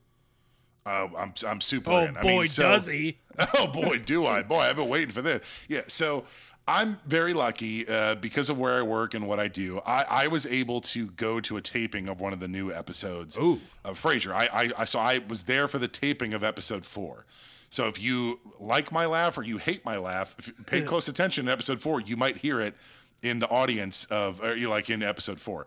So I've seen the pilot episode and I've seen the episode 4. I'm super excited. The cast is all different, obviously, like Niles and Daphne, Roz, and Marty Crane. They're all not there. But Kelsey Grammer has not lost a step at all. He is still Dr. Frasier Crane. and the writing is just as sharp, it's just as witty. So I am so excited for this new show. I can't wait for people to see it, and please watch it. I think the first 2 episodes are going to be on CBS. So even if you just have rabbit ears, you can get CBS at no cost. And then if you like the first 2 episodes, sign up for Paramount Plus. That's where it's going to be streaming. But I'm so excited. I think it's going to be fun. I think if you give the show enough time to get on its feet, I think it could be potentially be just as funny as the original Frasier from the 90s. But I'm so excited for it. It's like I'm almost like pinching myself. Like I can't believe that one of my favorite shows is back on the air, and it seems to be good. So I'm very excited. Are you guys pumped at all? I know both of you guys like Frasier. I mean, you're not obsessive, but I haven't really seen very much of Frasier. I'm excited. I love Frasier. Okay. Yeah.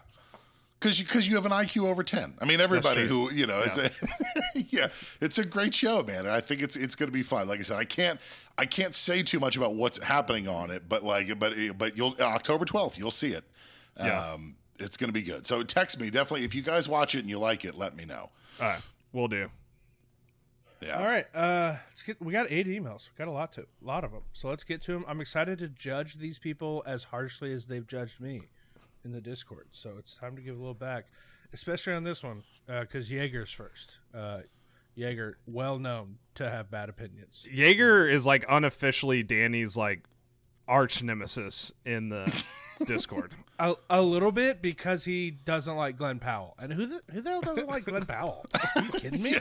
He's funny, he's smart, and he's attractive. He's the whole package. And What he's from else do you Texas. want? He's from Texas. What else do you Come want? on. He's flown a jet in not 1 but 2 movies in the same year, people. Yeah. Thank you, Shane. You get it. Jaeger doesn't. I do. I get it. All right. Before we read these lists, I think we need to establish a short sound effect that all 3 of us can interject at any moment's notice. That it's the sound effect it signifies. Come on, you should have seen this by now. Okay. I mean, are we too immature to just do a fart noise? This is What's good. the equivalent sound effect of me rolling my eyes into the back of my head? Is what I'm trying to. I think I might just go with a what? What? Okay. That feels right for me. All right. Fair. Shane, what's yours? I'll stick with a fart noise. I'm too immature to not That do it. sounds Just good. Yeah, I'm just gonna give a good ugh. That's Yeah, pretty good. yeah. That's there very we go. high. Yeah. So now we have catchphrase sound effects. All right, good. Which we need, because there's going to be a lot of them. Jaeger says, I like to think of this list more of a list of movies I may watch or do want to watch someday, and not movies I should watch. I'm a rebel and I don't like being told I should do things. Calm down. Okay. Jaeger, I need you to relax. He said, I know there's quote-unquote classics out there, but let's be honest, old movies like Casablanca, Gone with the Wind, and Citizen Kane can get wrecked. I'm never going to watch them. Jaeger, we're friends, baby. The sound effect thing is working better than I I even think hoped. we might Good. be All on the right. same page finally. His honorable mentions are franchises. Any James Bond movie ever. What? None of them? How do you walk through this life and not get hit by one of those movies at some Feels point? intentional. How do you What? not like fall asleep like while the TV's on TNT and like Casino Royale doesn't show up? Like I don't I understand. don't get it. Totally. I super don't get it. Linklater's Before trilogy. I also haven't seen. Not gonna. Probably not gonna. Danny would hate that trilogy. It's so good. Heard. You know what? Honestly, I've never seen it either, but I can't say it's that high on my list of things to see. I'm not saying I don't want to see it, but it's like it wouldn't even make my top 30 of like, I feel guilty for not watching these. It's the lowest grossing trilogy of all time. Probably for a reason. And then finally, Mission Impossible 5, 6, and Dead Reckoning. He hasn't seen Fallout. Yeah. What? Have you not, Jaeger? Have you Fallout. not seen the trailer for Fallout? It's wild. How do you 'Cause- watch that clip of Henry Cavill cocking his biceps like shotgun and not immediately go out and spend all of your money to buy it? I Yeah. don't get it. Regardless of any marketing material for 5, 6, and 7, how do you just get through the first 4 and go, yeah, I'm good? Stop. I'm done. Just I'm call good. it quits. I don't There's get just it. nothing else they can do that's gonna. Okay. Jaeger, what are you doing? Number 10 is Barbie. He says it's only this low because it's new. Okay, I'll give you that. It just came That's out. That's Yeah. not fair. That movie just is came not. out like 2 weeks ago. Take that off the list. That's not fair. Talk to me in 3 years. Then it's like, yeah, you should have seen that. Not mad about this one. 9 is American Graffiti. I haven't seen that. He said, I love music movies and I love teenage rebellion movies, and it's not too old. Fair. 8 is Incredibles. Ugh. I love. Yeah. He said, there's a lot of animated movies I haven't seen, but this one seems enough to keep me interested. Incredibles rules. It's one You of just my missed out. Jaeger Regal's doing this, like, they're showing a bunch of old Pixar movies, like, a week at a time. And the Incredibles were just in theaters for, like, a week and a half almost. Yeah. God, I love Incredibles. Or Incredibles, or as I like to call it, the best Fantastic Four movie never Yes. made. Heard Yes. that. Heard that. Hard every agree. time. 7 is Goodfellas. Ugh. Oh, God. He says, I want to see it, but I also feel like if you've seen one Mafia movie, you've seen it Oh. all. Heard that, Stop. dude. I'm Stop. fully with you Stop. on that. They're all basically this. They're No, all good. They're all not. the same. No. It's just number bad opinions. Number 6 is Spider-Man Across the Spider-Verse. This is the new one. Ugh. He says, not a huge Spidey fan, but this seems important enough. I want to see it eventually. Okay, Jaeger is also now my enemy. Yeah, I feel like he deserves it. Yeah. 5 is The Shining. Ugh. He says, What? So many, Yeah, come on, so you many gotta see that iconic movie. moments I know from this film, yet I've never seen it. Even I've seen this one. I don't Yeah. remember what I You were rated it. forced to see it. So don't act Yeah. like you independently watched The Shining. I'm like really like kind of a connoisseur of film because I have in fact seen The Shining and Jaeger hasn't. I did give it 3 stars. Just heads up, which Yeah. feels deserving. It was number good, but just not for me, right? Yeah. Yeah. I almost positive I said that verbatim on Yep. the episode. Yeah. His number 4 is The Exorcist. Hey. If I sat Props. down I to hear watch ya. every Halloween, Nightmare on Elm Street, and Friday the 13th last year, surely I can find this time this year to cross The Exorcist and The Shining off my bucket list. Yes. Yeah. If you want, you don't have to. I don't really care. There's like 18. There's like 18 Nightmare on Elm Street movies. Skip after the first one. You don't need to see any Yeah. more of them. Come on. You don't need to watch Jason Goes to Manhattan or whatever. Like Friday the 13th in Brooklyn. You don't need to watch that one. Yeah. I would watch Jason in Harlem though. That would be. I pretty would watch that one. Yeah. interesting. Yeah, in Bed-Stuy or something. Yeah. Number 3 is Iron Giant. Oh, yeah. You got it. You need to see that. Yeah. He says every time I think about watching this movie, I have a pillow fight instead. A+ reference. Yeah. It's Ted Lasso reference, and it's Jaeger. We're friends again, I think. Number 2 is Scarface. Says this whole email is just a list waiting to get watched. I get it. Yeah. I don't think I've seen Scarface. Yeah, Have I seen it's. Scarface? I'm convinced that the only people that are super into Scarface are athletes that have been on MTV Cribs. Yeah. Because they all had a And Scarface poster. Yeah, that makes It's sense. a movie that very much feels like doing coke, like while you watch it. But it's like I think the reason why you watch Scarface now is not because it changed cinema, but because there are probably 4 or 5 references in Scarface that have just become a part of pop culture now. Yeah. So in order to like know what they're talking about, you should see the movie. But I can't say that on cinematic merit alone, it's like, oh, this is a classic you have to watch. Yeah. Number 1 is Titanic. Says Titanic is way too much of a quintessential 90s vibe that it has to be the most glaring omission in my filmography. Titanic is like Friends. There's like a lot of people whose entire personality is like, Yes. oh, like I love Titanic, and it's like, all right, calm down. It's fine. It's a decent movie. Yeah. You know? He says this is a fun topic. You should start a podcast about movies we should watch. Yeah, hey, I second that. Yeah, I also agree. I don't have time, so Danny has time. Don't let him fool you. He's one of those people where he's like, I don't have time to watch this, but then sits down and watches hundreds of hours of One Tree Hill. I think I'm about to restart Gilmore Girls. By the way, it feels like once the weather cools down a little bit, I'm going to start. All right, restart cool. Gilmore So Girls, in December, excited about that. I'm excited about that. Yeah, that's hear me out. Instead of Gilmore Girls, Frasier. Give Frasier a go. yeah, maybe. You might like it. I you think yeah might like it, you dude. you feel like a Frasier guy. Like it's kind of What was that supposed to surprising. be? Like you seem like you would really Insanely like high Frasier. IQ. Yeah. Like you just, yeah, you seem like you're a Frasier Okay. dude. It's Never also mind. Frasier is a great put it on while you're doing stuff show. Yeah, But I You have could- suits for that. It's better than Suits. What happened with Suits? Like, I saw a New York Times article breaking down, like, why is that show the #1 show of the summer? It came out 48 years ago on USA Network or whatever, and now it's like TikTok. the #1 show. Yeah, TikTok is the reason. TikTok. I've been Clips of it asking on that TikTok question became for popular. so long. It's not good. It is so bad. Suits is good. You're crazy. Suits is Not good. we got an email from Highlander, which, by the way, Highlander going through some health stuff. Glad you're okay. Buddy. Yeah, seconded, dude. Glad to hear you're back on your feet, or you're getting back on your feet. Yeah, glad you made it through. And even though we're going through all this health stuff, still sending an email. That's commitment. Yeah. That's dedication right there. Yeah. And it you says, still can't watch Citizen Kane. Shame on you, Danny. Come on. There's a lot going on. I got to rewatch Gilmore Girls.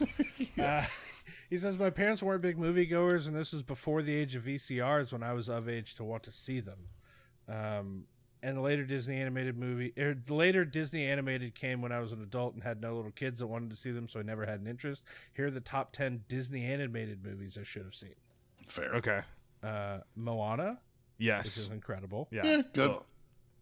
Okay, Shane. Shane, calm down. Good. I'm saying good. I'm not. You said okay? I heard it. The listeners heard it. It's a lot of rules. I just can't imagine berating anybody for not watching Moana. Speak for yourself. His number 9 is Up, Yeah. which is like pretty good. It's emotional torture for like a lot of it though. Well, just like the first 5 minutes. Yeah, it's a rough 5 minutes. Yeah. 8, The Lion King. He's never seen The Lion Oh, King. what? It's wild. That's the one that you really got to push to the top of your list, because it is. I think The Lion King is the absolute pinnacle of hand-drawn animation, like that Disney studio factory of hand-drawn animation. It peaked with Lion King. Like, it never got any more grander and epic than, like, the animation technique was just jaw-dropping in Lion King. Truly. So push that one a little higher on your list. It's as good as Disney animated movies get for sure. Yeah. Speaking of, just below that, I think number 7 is Aladdin. Oh, No, yeah. I don't think Aladdin is near on the same level as Lion King, but it's in the conversation. For Aladdin's sure. great. It's good. 6 is Sleeping Beauty. Not my favorite, but a classic. 5 is Lady and the Tramp. Eh. Yeah. Yeah. Spaghetti. I get it. 4 is Alice in Wonderland. It's not my favorite. It's a little weird for me. Yeah. 3 is Bambi. Which is sad. Yeah. Yeah. 2 is Fantasia. Never seen it, honestly. Not that I recall, anyway. I like to put Fantasia on when I'm doing like house chores, Okay. because it's just music. And then like if you're walking by the TV, you can like watch a little clip of like whatever they're doing along with the music. Yeah. When I'm doing stuff around the house, I put on Suits. Yeah, no one cares about Suits. And number 1 is Snow White and the Seven Dwarfs, which is Yeah, I mean, it's a classic. I get it. his list got worse as we went on. I think his list was really strong, 10, 9, 8, 7, and then it just got worse. Yeah, well, I would almost like flip your list, like just reverse your list, and then put Lion King at the top. Yeah. You know what? I would agree with that. The good news for you, though, Highlander, is that I think all of these movies, literally every single one, is on Disney Plus. So if you don't have Disney Plus, pony up for 1 month, marathon them when you can, and boom, you knock your list right out. There you go. Yeah, for sure. He also included another list of non-Disney animated movies. Okay. He said there are of course tons of movies that I should see but haven't gotten to yet. Here's a modest list of those in no particular order. Again, folks, we rank things here. Okay. Yeah, we've gotten a Start putting lot some of orders. the past like 4 weeks. We've gotten a lot of in no particular order. It's in the name of the show. We The whole rank show. things. The whole show. We rank things. What are we doing? And not only that, Vertigo? you're royalty at it. You know what I mean? Yeah. You've earned your Thank you. status as rulers in the genre. Thank you. You get it. You're not first one called is the rank Vertigo, schmucks. Sorry. which we could be. We very much could be. Yeah. I don't know much about Vertigo, but that's his first one. Oh, Vertigo's really good. Vertigo's great. Although it does get a little weird. Like, there's like a sexual nature to it that's like, it was a little off-putting in the 60s, and now in Yeah. 2023 you're like, this is even worse. But doesn't change the fact that it's an Alfred Hitchcock masterpiece. So yeah, it's Yeah. worth watching. 2 is Rear Window, Oh, which I don't know if you guys know. Grace Kelly's in that movie. yeah. Yeah, we No. know. Oh boy. We know, Danny, and we know that you know. Yeah, they don't make them like Grace Kelly anymore. They just don't. I genuinely, I said it on the episode when we did this for We Should Watch a Movie. I don't think I've ever in a movie, other than the moment when Grace Kelly shows up, had a moment where my jaw literally dropped. It's wild. Yeah. That movie is like a fantasy too, because Grace Kelly comes over looking like fire. She cooks and cleans and like flirts with him, and all Jimmy Stewart does in that movie is just sit around and mope about his broken leg. He's an old pervert and a butthole, and like, why is Grace Kelly there? Are you kidding me? Number 3, Do the Right Thing. Oh yeah, you need to watch that. Should certainly see. 4 is The French Connection. Yeah, freaking. Yeah. 5, Barry Lyndon. You I don't know can. what this is. Yeah, you need to be prepared to watch that. Pauline Kael once described Barry Lyndon. She said it's not even a movie; it's a coffee table book for art nerds. Yeah. And it's true. I mean, Danny, I can assure you more than any other movie we've talked about, you would hate Barry Lyndon. Yeah, I watched. It took a worldwide pandemic to slow me down enough to watch that movie. It's like 3.5 hours of like slow, still. Not a lot going on. It's a tough sit, that movie. I'm not saying it's not good, but it's a tough sit, that movie. People like this? I love it. I love Barry Lyndon. Of course you do, you freaking loser. God. I'll split the difference. Danny, don't bother. Just move on from that one. You don't need it. You're fine. Next one, Portrait of a Lady on Fire. Oh. One of my favorites. Yes, please watch that. Great film. 7, Rebel Without a Cause. I don't know what this is. Yeah. Yeah, that's really that's a really good one. To Kill a Mockingbird is his next one. Yeah, classic, Stone Cold classic. Either that or read the book. Yeah, read the book first if you haven't read the book. Yeah. Butch Cassidy and the Sundance Kid. Yeah, one of the greatest screenplays of all time. Yeah. Finally, last but certainly not least, Ty, so sorry, it's Lady Bird. What? You haven't seen Lady Bird? Highlander is Oh, not seen Lady Bird. Highlander, How did come To on. Kill a Mockingbird not beat out Lady Bird? For God's sake. Because Lady Bird's better. Okay, so remember, he said in no particular order. Oh, in no particular. All right. Redeemed. He's Okay. one of those guys. Next one from our buddy Austin Schneider. He says, I finally ranked one of my lists. You're welcome. We gave him a hard time. Like we gave him a pretty hard time about he sends in a lot of in no particular order lists. So And does he do the ultimate sin of just bullet pointing them? No, he gives a little bit of a weirdly his number 1 has no explanation, but most of his do have a little bit of a explainer. All right, let's do this, Austin. Hit His us. honorable mentions, it's a good theme. It's TV shows I should have seen by now. Ooh, okay. Could be an episode, I think, in the future. We could do that as a topic. The Wire. Oh, Ooh. yeah. Yep. I haven't seen that yet. I need to watch that. Oh, my God, Ty. Oh. Yeah.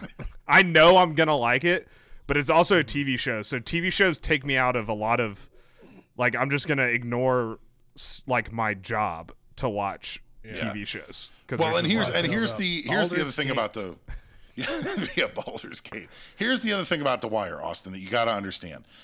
The episodes are hour long, and it is the number 1 show, more than any other show I have ever watched. You cannot be fooling around on your phone. You can't be doing other things. You have to sit there and pay attention. Not only do characters speak in a thick accent that occasionally requires subtitles, the plot is so dense in a good way, like a rich way, that you have to focus, because if you're half watching the show, you're going to lose it. So, but I will tell you this, if you give it the time and attention it deserves, because I like harassed my wife for like the better part of like 5 years to watch the show. And when she watched the show, she was like, that was amazing. You know, she was like, that was like one of the best shows. And it's like, I know. If you give it the attention it deserves, you will not regret it. I promise you that. Danny's never going to watch that show after your explanation of it. Shane, I'm so sorry. You just talked me out of ever watching The Wire. I don't think I can do it. I know. I hear you. I have it in me. I hear you. I don't want to half-ass it, and I think I don't have the ability to not, you know? Yeah, I hear you, dude. I hear you. But if you put the work in, it is one of the greatest shows of all time. Full stop. I believe you, and I think I would love it, but man, now I'm scared. Yeah. His next one is The Great British Bake Off. One of my favorite things in the entire world. Yeah. Great. Okay, Shane, I don't appreciate that. I shrugged for whatever. I don't know. I don't appreciate that. One of my favorite things in the whole entire world. I'll love it forever. They can make it as long as they want, and I'll still keep watching it. Community. Ooh, Community's yeah. great. One of the more underrated comedies. I feel like Yeah. it doesn't get talked about in the Office, Brooklyn, not Brooklyn, The Office, like Parks and Rec. It doesn't get talked about in those conversations, and I think it should. And I think just from like a movie franchise standpoint, very integral to the Russo brothers like being able to direct Marvel movies. That was like their big break, was Community. Yeah, Community's great. And finally, speaking of The Office, he says I've watched the first episode multiple times and haven't gotten past it. You can watch up until like season 7, and then you don't have to watch it after that. Yeah, just stop when Michael Scott. Question, especially for Danny, because I feel like this might be one of the first franchise things, or the first things that you might have a strong opinion about. It was announced a couple of days ago that Greg Daniels is developing a Office reboot with NBC.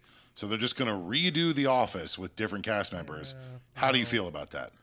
You're not gonna do better than Steve Carell. Oh No, wait, so or it's any different of them. it's different cast members.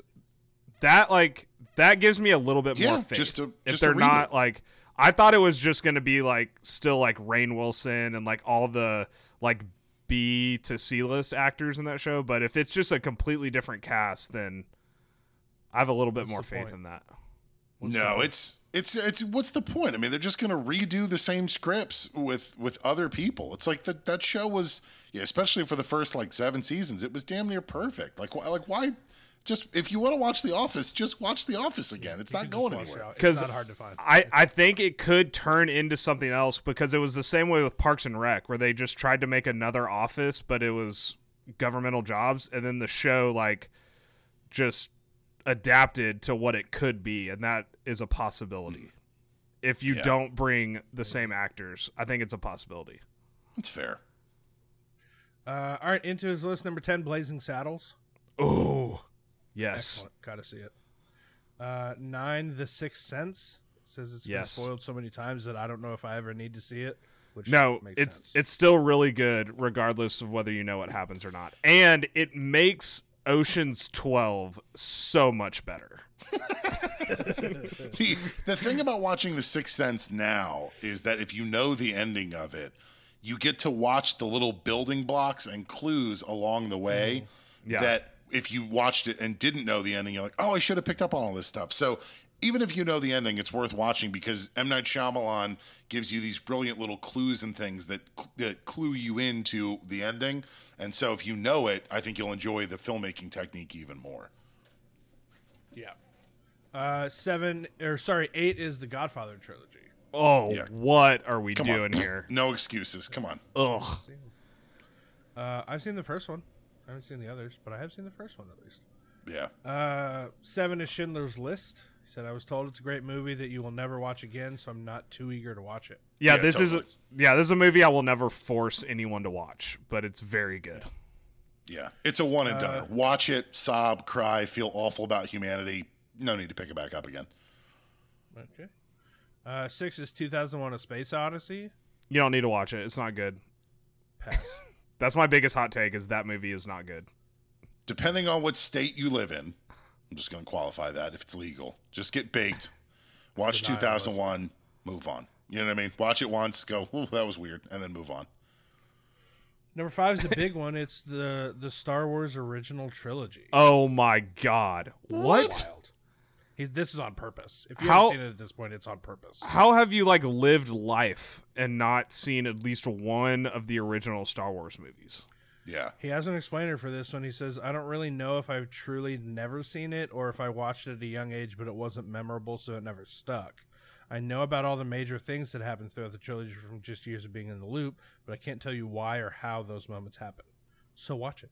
Yeah, just Yeah. watch. They're all fantastic. Just watch They're them. great. Yeah, come on, man. Get on it. Let's go. Number 4 is 7, Yeah. which Again, a Cinematic movie masterpiece. I will never force anyone to watch it except for Danny. 2.5 stars. But Not for me. yeah.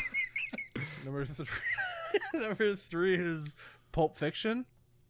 He says Okay. most of Tarantino's movies I've never seen.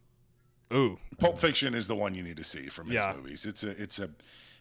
I mean, Quentin Tarantino makes movies, right? Where it's like they're like this heightened reality, and everybody speaks in a very specific way, and the structure is so unique, and it's a movie, you know. And it's you watch it, and it's like an atomic bomb going off, and you're just like, God, why isn't every movie like this? This is phenomenal. So yeah, man, watch Pulp Fiction. It's awesome. Yeah. Number 2 is Heat. Oh, you got to see Heat. Got to see Heat. Heat rules. Gotta watch Heat. Heat's incredible. I can now say Heat rules. You're going to be hooked in from the very first scene. You'll be hooked. Yeah, Heat's great. And number 1 is Braveheart, which is a choice for number 1. Braveheart's fine. Yeah, I mean, it's a phenomenal film. I think it's really good film. By the history nerd in me gets really frustrated with that movie. Is it not accurate? I don't know anything about the history of that. It's a lot of it is not accurate. Yeah, Mel Gibson's not even Scottish, so William Wallace did get castrated. That is historically accurate. He did get publicly castrated. What are you complaining about then? Yep, that actually happens. Next email from our good friend Callie. Callie hosted a dinner and a movie podcast, which, by the way, we're going to be on next month. Just Callie? Just Callie. No. So, how does that work? Are you guys going? Like, are you eating dinner with them, or? So we are watching. Are we allowed to say what we're watching?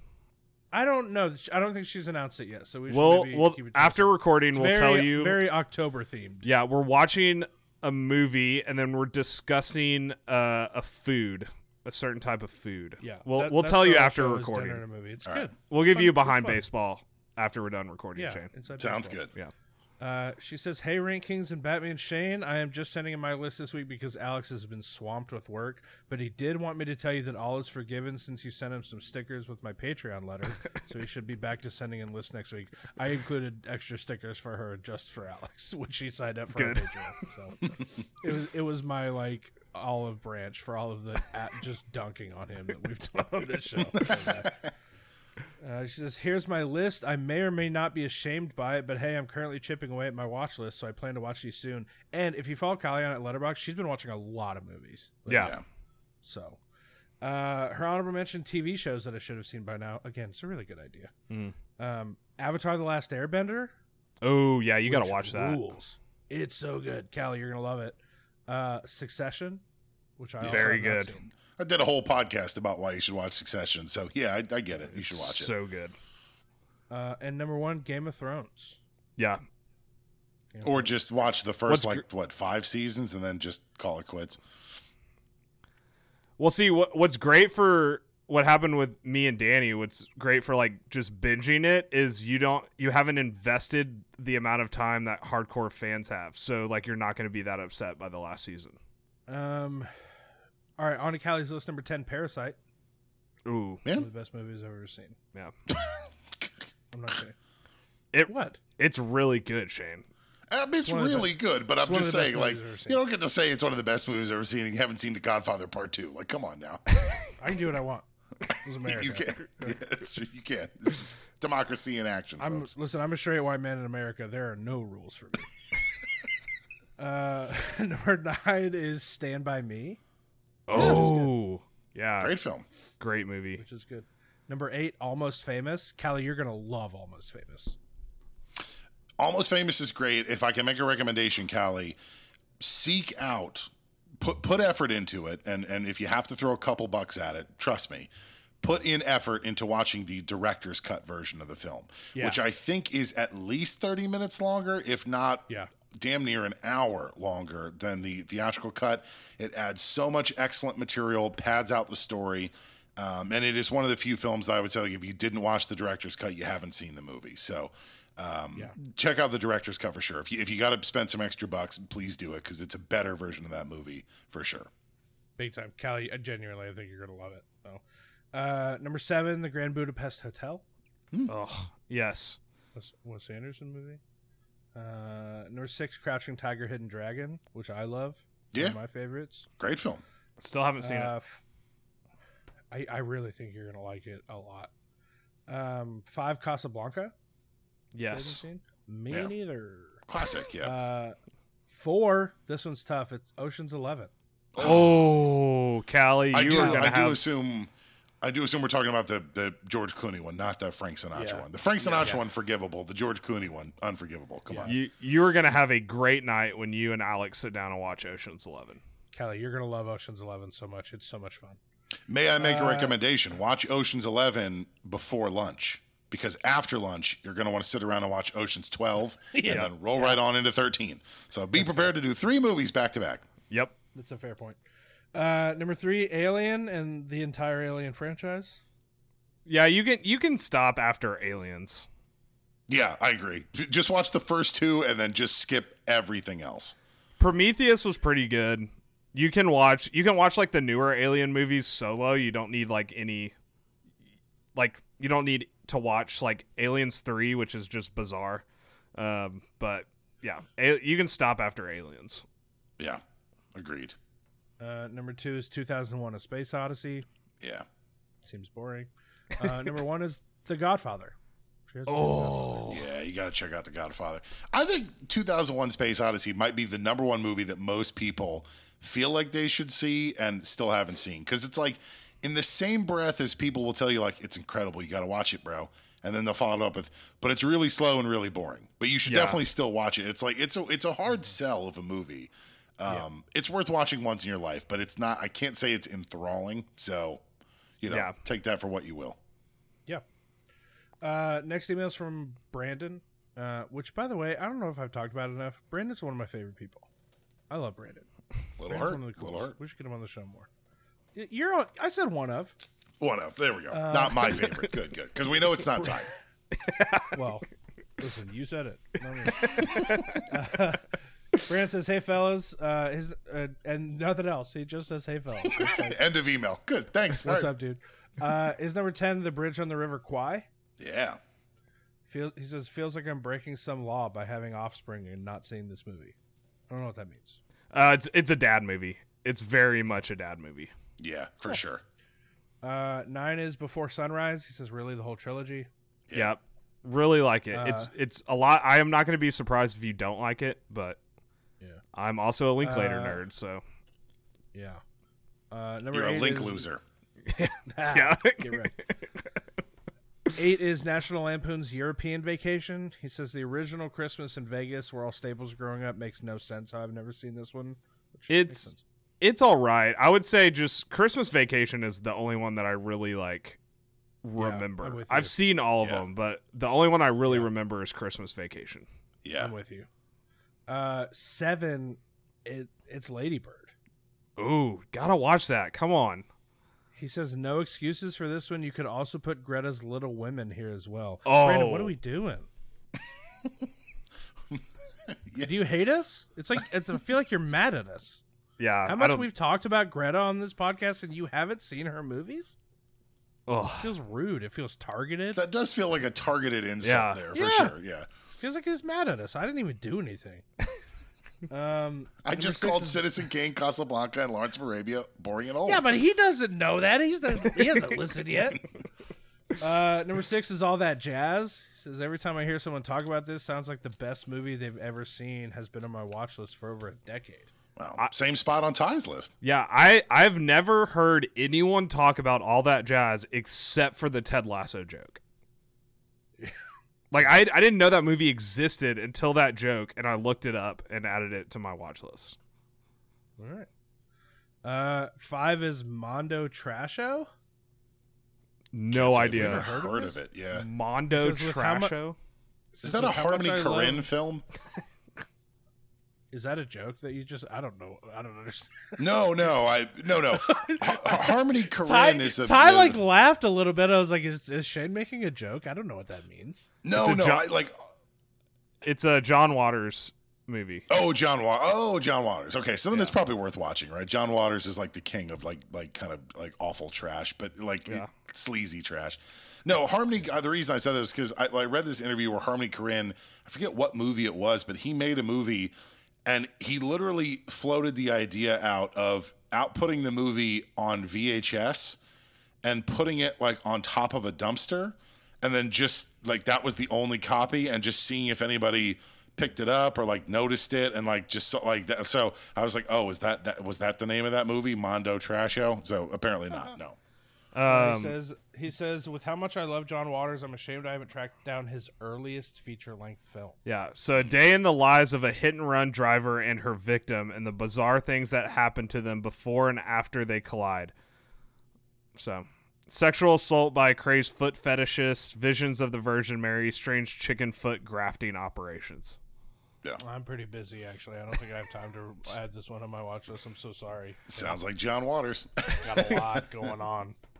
Really stacked over here. Number 4, Man on Fire. Oh, that's the Yeah, Denzel bodyguard Scott. movie. Yeah. Yeah, he says, love Denzel, really love Tony Scott, and I've always heard this is the most Tony Scott movie that Tony Scott ever Tony Scotted. Yes. Agreed. I love Tony Scott. Man on Fire is awesome. I love that I'm movie. firmly in the Tony over Ridley fan club over here, and I'll stand by it forever. At least Tony was more consistent with his product. Ridley Scott, you're either going to get some of the greatest movies ever made or you're going to get absolute garbage. Yeah. You know? Yeah. Have you ever seen Unstoppable, the train movie with Chris Pine and Denzel? Movie rules. You know who else talks about that dude is Quentin Tarantino. He did a podcast, the Rewatchables podcast with Bill Simmons, where he talked for an hour and a half about how brilliant that movie is. So you should listen to that episode. Yeah, you and Quentin Tarantino, you'd get along on that one. That might be like the thing. Danny didn't like that. Yeah, Danny's not a foot guy, so. Yeah, heard that. Number 3 is Warrior, which I love. Oh, yeah. Love Warrior. Very The Tom Hardy movie? Yeah. So Very considering how much I love sports movies, this is the one I really need to get. Brandon, Warrior's so far up your alley, dude. Probably the most underrated sports movie. It's up there. Yeah. Certainly up there. It's not talked about enough. Brandon, seriously, dude, you're gonna. I know you well enough at this point. You're gonna love Warrior. Yeah. 2, The Iron Giant. Yep. Bringing it up again. He says, similar to Lady Bird, no excuses. I've only ever heard people talk about how much they love this. Yeah, bring the tissues and have a time watching The Iron Giant. It's great. And number 1, this one's actually wild. He hasn't seen It's a Wonderful Life. Oh, what? Yeah. Yeah. How have you never been forced to watch that on Christmas Eve?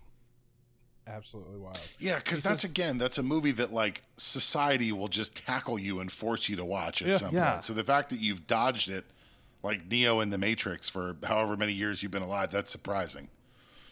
Says, That's crazy. Christmas movies are some of my all-time favorites, but I've still never seen this classic as this year. I would argue perhaps Christmas movies not some of your all-time favorites if you've never seen this one. Yeah, wait.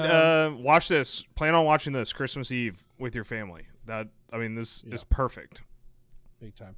Says, wanted to send in lists for the desert island celebrities I'd like to hang out with episodes, but did not find the time. First celebrity that popped into my head was Barry Sanders, and I imagine us hanging out would be sitting in a quiet room silently nodding approval to each other, which makes sense. Barry Sanders famously just like does not care. Yeah. Just chill guy. He's just going to sit there silently with you. He says, anyway, happy to have regularly scheduled programming back and excited for the list of upcoming episodes. Love you, Brandon. Thanks, buddy. Always appreciate when Brandon chimes in. Next email from Pat Lusk. This is Twin Peaks Pat, by the way. Taskmaster Pat. Yeah, Taskmaster Pat. He says, hi, guys. Danny was begging for ideas for his... Okay. Begging is a strong... Begging is a strong one. I love the face that Danny makes when he's reading something and realizes it's an insult to him as he's reading it. All right. Okay. Yeah. Too bad we're never going to release videos of this podcast. Says Danny was begging for ideas for his list, so I'm sending mine in. It won't help him, but I have to follow Discord orders. Says, note that this is not a bit, but I'm still probably trolling you, at least with the honorable mentions. Your pal Pat. Thanks, Pat. Honorable mentions presented without comment. Here are some films y'all will probably think I should have seen, but I have no intention of seeing. Okay, so one thing about Pat. Pat likes to form very strong hot take opinions on things that he doesn't know about because he likes making us mad. One of Pat's greatest joys in life is upsetting us and just kind of trolling us in the Discord. And that's what the honorable mentions here are. So I just want to prepare us. The Sandlot Oh my god. Says he's never going to see it. Pat, I literally ran a D&D one-shot based on The Sandlot that you played in, and you're still not going to see it? That's rude. It's a good movie. It's a good movie. Next one is The Titanic. That's fine. I'm not insulted by that. Yeah. And finally, a movie that Pat is angry exists and talks about in the Discord a wild amount for a movie that he hasn't seen. It's Top Gun Maverick. Oh my god. You can't mention Top Gun Maverick without a snide comment from Pat, and he still hasn't seen it. I don't get it. He's so angry at this movie's existence, has not even seen it. What are we doing, Pat? Top Gun Maverick is like, I mean, it was genetically engineered in a lab for everybody to like It's it, right? perfect. It's the perfect action movie. It's like McDonald's French fries. Even vegans like McDonald's French fries, right? Like, It's perfect. they've done studies. The only people who don't like McDonald's French fries, terrorists. That's the only group. It was unanimous, just terrorists. So I'm not saying you're a terrorist, Pat, but It was a weird study, but like you could take it to the bank. It's like legit. Yeah. Number 10, Avatar: The Way of Water. He says this could have been an honorable mention, as I have no desire to ever see it. By all accounts, it was even sillier and more boring than the first one. Can confirm. Yeah, you don't need to watch it. You can watch if you want to watch Avatar: Way of Water, just watch The Abyss and then watch Titanic because they're the same movies. Yeah. Or you could just watch those like really calming YouTube videos of people like flying drones over the ocean. Yeah. Just watch. Or like that. Planet Earth. Just watch Planet Earth. There you go. Yeah, watch Planet Earth. That's way better. Totally. Avatar, boring. Script is boring. Movie's boring. Really pretty to look at, which is nice. 9, Schindler's List. Yeah. Is the first one I actually plan to see at some point, but it requires the right headspace to see something this grim. Yeah, for sure. 8 is Interstellar. He I love this Interstellar. came out at a time I wasn't watching a lot of films, and I haven't got around to it since then. Yeah, it's worth your time, dude. It's Yeah. good. It's a good movie. 7 is The Dark Knight Rises. Says same reason as Interstellar, just wasn't watching movies at that time, really. Number 6 is The Batman. Last year's The Batman. Come on He now. says, I'm still in an anti-DC/Marvel snit, but eventually I'll get over myself and see this one. I like our Pats, and I expect I'll like this one well enough when I get around to it. You're gonna. It's The so Batman different from any other exists DC outside of like the MCU and DCU. It's very not the same as those. Right. It's very different. It's very, very different, Pat. It doesn't really feel like a superhero movie, to be honest. I agree wholeheartedly, and this is not a slam dunk on Marvel at all. But Marvel's movies are very kind of factory made, like they just kind of keep cranking them out. This feels like it was made by an auteur, right? A writer director who had a perspective on something. It feels like a 70s indie movie. It doesn't actually feel like a giant studio film, which is impressive. So the Batman is absolutely worth your time, for sure. Number 5 is The Lodger, A Story of the London Fog. He says, I'm not a Hitchcock completist, but I've always wanted to see his most well-known silent film from his early British studio days. Oh, I haven't seen it. Silent film. Never heard of this. Number 4, Jules and Jim. I was supposed to see this last week, but had to miss because of COVID. One of Truffaut's most famous films. Francois Truffaut, yeah, the movie kind of almost that and the 400 Blows like heralded in the French New Wave. It's good. It's worth watching. It's not a movie you're going to watch with the family. You impressed that I said Truffaut's name correctly? I did. I am glad indeed. Years and years ago, I was fooling around on the internet and I saw that the Criterion DVD group, they have an employee softball league, and one of the teams was called the True Foes, and I thought that was the best softball name for movie dorks I've ever heard. It's pretty good. Number 3 is 8.5. Yep. Says, I'm ashamed to say I've never seen a Fellini film, and this seems the best place to start. Yeah, it is. Hey, it's awesome. Hey, Pat, guess what? Also never seen a Fellini film. Right there with you, bud. Will you ever see a Fellini film? Of course not. Number 2 is Parasite. He says, I was crazy busy at work in 2019. Didn't have time to catch this. You should watch it. Yeah, really great. good. Number 1 is The Straight Story, a.k.a. David Lynch's Disney film. As a known Lynch obsessive, I clearly need to see what's widely recognized as his most wholesome and quote-unquote normal. It is not. It is directed by David Lynch. It is not a David Lynch movie. It is. Yeah. It is like the type of movie that your teacher will put on during class because she's hungover. Nice. That was radio for us in school. Yeah. Yeah. All right. Next one's from Juice, our good friend Juice Meredith. She says, "Hello, everybody. This was easy because I wasn't allowed to watch movies or TV that wasn't Disney or on TVO Kids for most of my childhood, and then I didn't care enough to catch up. Gang, gotta. There's a lot of big ones. Trigger warning here for classic cinema. Yeah. Yeah. So, listen, there's something for everybody here that you're going to be bummed about.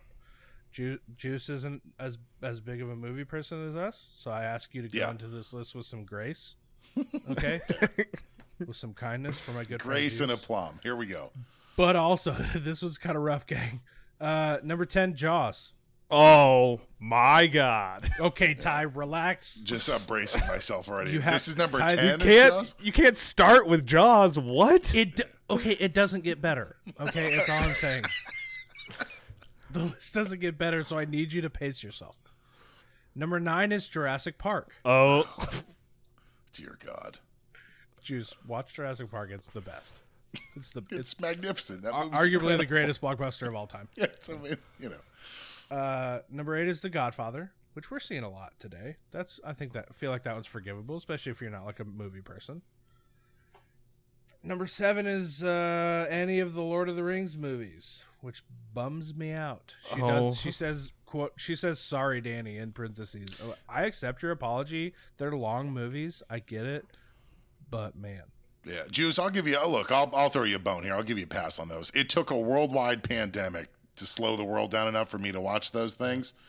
They're good. But it's like the pass that Shane just gave you, I'm going to take away and revoke. You have to watch them. They're the best movies of all time. 6 is Fight Club. You can skip Fight Club. I don't care about Fight Club. No. You don't have to skip Fight Club. Watch Fight Club.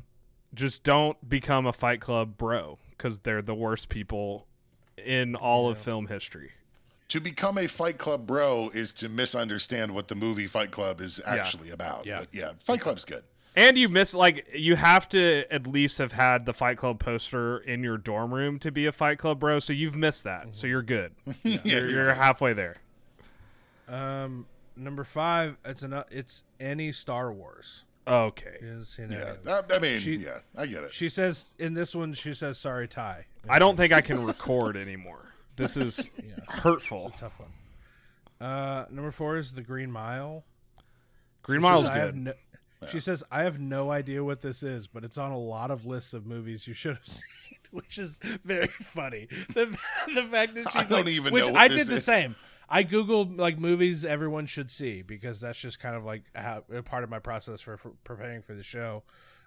So I did the same thing, but the fact that she's like, "I don't know what this is. I'm just seeing it a lot, putting it on your list." You don't have to watch Green Mile. It's so long. It's very sad. It's really good. It's really good. It's also the second best Tom Hanks peeing scene in film history. Yeah, of course, behind A League of Their Own. A League of Their Own. Thank you. Oh, okay. Does he pee in Philadelphia? I don't think he does. I don't think he does.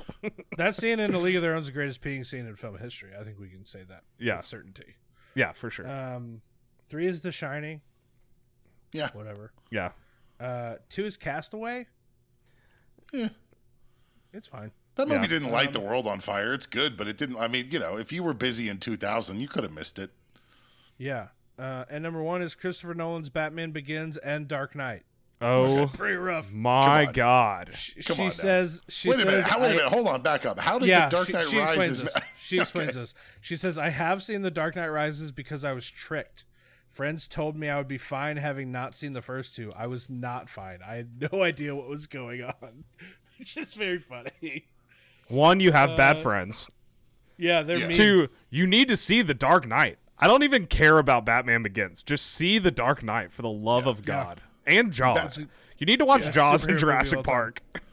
Batman. So it's September, right? Batman Day, official Batman Day was like 2 weeks ago, and AMC theaters put The Dark Knight back in theaters for like one night only. I went and saw it again. That movie's a stone cold cinematic masterpiece. It's incredible. That best superhero movie of all time. It's up there. Well, behind Spider-Verse for me. But Spider-Man 2, but whatever. Spider-Man 2 is not even sniffing my honorable mentions, dude. Get out of here. It's not even sniffing my. She says, as always, thanks for the fun episode. I really enjoy this podcast. Meredith, a.k.a. Juice. Then she replied. She replied to her own email? Yeah, the next day. Oh, okay. Does she have more movies? She sent this episode, or she sent this main email yesterday at 5:41 p.m. We got this email today at 12:38. She says, "Oh my goodness!" in all caps, I made a mistake. I don't want to see The Shining. She says, remove it and add the Top Gun series. I forgot, silly me. Good choice. Good choice. Remove The Shining. Watch Top Gun. That's really, I mean, what a murderer's row of movies that you should see. So I'm not even, there's no point in even debating swapping one out with the other. Yeah. Just make it a top 11 list and throw them both in there. Yeah. But yeah. Man, she has so many good Jaws, Jurassic Park, Lord of the Rings, Star Wars, the Dark Knight movies, Top Gun. She's got so many excellent movies to watch ahead of her. Juice, you're an educator, so you're gonna have a winter break at some point. I urge you, instead of watching just Christmas movies, please sprinkle in a few from your list, especially Jaws and Jurassic Park. Yeah. Do we want to tell her to like wait until like the summer to watch Jaws though? No. Give yourself a Christmas present and just avoid your family and friends. Stay home and watch the Dark Knight trilogy. Yeah. Merry Christmas to you. You'll thank me and Santa later. And you're gonna have a great time. Lord of the Rings, incredible fall vibes. She lives in Canada. I assume it's actually finally like autumn in Canada, and she like actually gets that season, unlike where we are here in Texas. Lord of the Rings, great fall movie. If you're just like in for a weekend, maybe you're sick, maybe you're tired, watch Lord of the Rings. Why not? Okay, last email, last but certainly not least. This one's sent by Ron, our good friend Ron, our maester. But it's him and Kev both, and he wants us to judge. He wants us to pick a winner. Ooh. Okay. So I'm sending these lists in the chat so you guys can read them. There's the first one. There's list A. List B I'm sending right now so you guys can read along with me and you can like go through and reference it. Oh my God. They picked a lot of my favorite movies and they did it on purpose, and I'm mad at them a little. First off, I noticed there's a typo because it says honorable mentions 2013 hits. And I'm like, Guardians of the Galaxy Volume 3, Mission Impossible 7.5, and Oppenheimer all came out within like 3 months, 10 years ago. Supposed to say 2023. I did message them and said, hey, why do you guys hate me? Are we fighting? And because these are all of my favorite movies, and they said I did it that way on purpose. It's just a patchwork of great movies. They went to mine and your Letterboxd and rated by like our ratings highest first and picked movies off of there. So this is targeted and it's rude. But he said, hello rankings and the honorable Judge Shane. Kevin, I figured we couldn't let you be the only ones to get laughed at this episode, so we decided to send our list in together and have y'all judge us. So let's pick a winner here. List A. The honorable mentions are baseball movies, which, of course, if you know anything about the rankings, near and dear to our heart. Baseball movies. Little Big League, Field of Dreams, and Bull Durham. All excellent. All A+. Yep. All 5-star movies. They're all so good. Some of my favorites. 10, Remember the Titans. Oh my God. Excellent. Seen that movie about 50 times in high school because we had a teacher who refused to teach and would just come in and show us his favorite scene this day of that movie, and then we just watch it all after that scene. So I probably have seen Remember the Titans 50 times. I'm not even kidding. It's so good. And it's great. 9, About Time. Oh. One of our favorites. Good movie. One of our favorite movies. 8, Edge of Tomorrow. This is rude. They're targeting me. It's Danny's favorite GIF. They're directly attacking me, and I don't appreciate it. What's the 7. GIF? The Emily Blunt doing a push-up thing? Yeah. Yep. 7, Kubo and the Two Strings. Oh, so good. Yeah, good film. One of my favorites. Love it. 6, Armageddon, which is it's funny. It's So bad that it's good. Awesome. Awesome movie. It sucks and I love it. Like It's it's kind of where I'm at on Armageddon. Someone asked me to explain the plot of Armageddon, and I just I'm like, oh yeah, it's this oil rig guys who they're the only people that know how to drill on a meteor, so they're sent up into space with little to no training, and there's a gun on the ship, It's amazing. Explaining And also Armageddon is almost better than watching Armageddon. Yeah. And also Liv Tyler's there. Yeah. So. Yeah. It's a movie that is Steven Spielberg talks about the concept of a high concept movie that has a plot that's so simple to digest you can kind of hold it in your hand. Armageddon is such a high concept movie that it just kind of bowls you over by the end of it. Where you're just like, this is awesome. This is kind of it's stupid, but it's so awesome. Yeah. I'm so in on sucks, this. You know, it sucks and I love it. I'll be there forever with Armageddon. yeah. 5 is The Farewell, which is a movie I love. Yes, so good. 4 is Shiva Baby. Which Yes. is the rankings favorite, specifically because we're big Rachel Sennott guys. Have you seen Bottoms yet, Danny? Not yet. I want to really bad. I haven't gone to the theater. Hardest. It's on VOD now, so you can buy it. I think it's like $15 to buy it. So if your schedule it does not allow to go see it in the theaters, you can support it that way. Hardest I've laughed in a movie this year. I was like, my cheeks hurt. I was smiling so much watching Bottoms. Hysterically funny. It's the best high school comedy since Superbad. Might be. It might be. Yeah. Very much so. Nice. Great film. 3 is Oceans 12 and 13. Somehow they watched 11 and said, no thanks, I'm good. I don't want any more. Oceans 12 gets hate for absolutely no reason. It's a great movie. And 13 is awesome. 13 is so good. Favorite of the bunch. Number 2, Independence Day. Oh, gotta watch that. One of the best speeches in movie history. Here's what you need to do. Whoever's list this is, on July 4th, I want you to wake up. I want you to watch Jaws before lunch. And then I want you to finish with Independence Day. It's a great day. Yeah. But now I think my 4th of July is different now. I think I need to add Top Gun Maverick into it. Big time. You have to. Big time. Yeah. And number 1 is Sleepless in Seattle, which we had to talk about. I haven't seen. List B, honorable mentions. It says 2013 hits. They mean 2023. Guardians of the Galaxy Volume 3. I So still good. also haven't seen that yet. It's good. For some reason. Better than the most first Marvel one. movies. Yeah. Yeah. Mission Impossible 7.5. I still haven't seen this. It's good. Yeah. Yeah, it's really I good. need to see it. It's not Fallout good, but I would say it's probably my 3rd favorite Mission Impossible movie, which means it's a great action movie. Yeah. And I can tell you on good authority, it's not going to come out on home media anytime soon. So get out there and see it in a theater, Ty, if you want to see it, because it's going to be a while. It's a big Christmas before you get a chance. Of to watch all it of the people in this movie, it's got a very good cast. Palm Clemente rules in this movie. Yeah. She's so fun and good in this movie. Mm-hmm. And List B also hasn't seen Oppenheimer, which go see Oppenheimer. Yeah. It's still in theaters, right? You have to go see it in theaters. Yeah. Also, not going to be out on home media until Christmas. So go see those in the theater. See Oppenheimer in IMAX.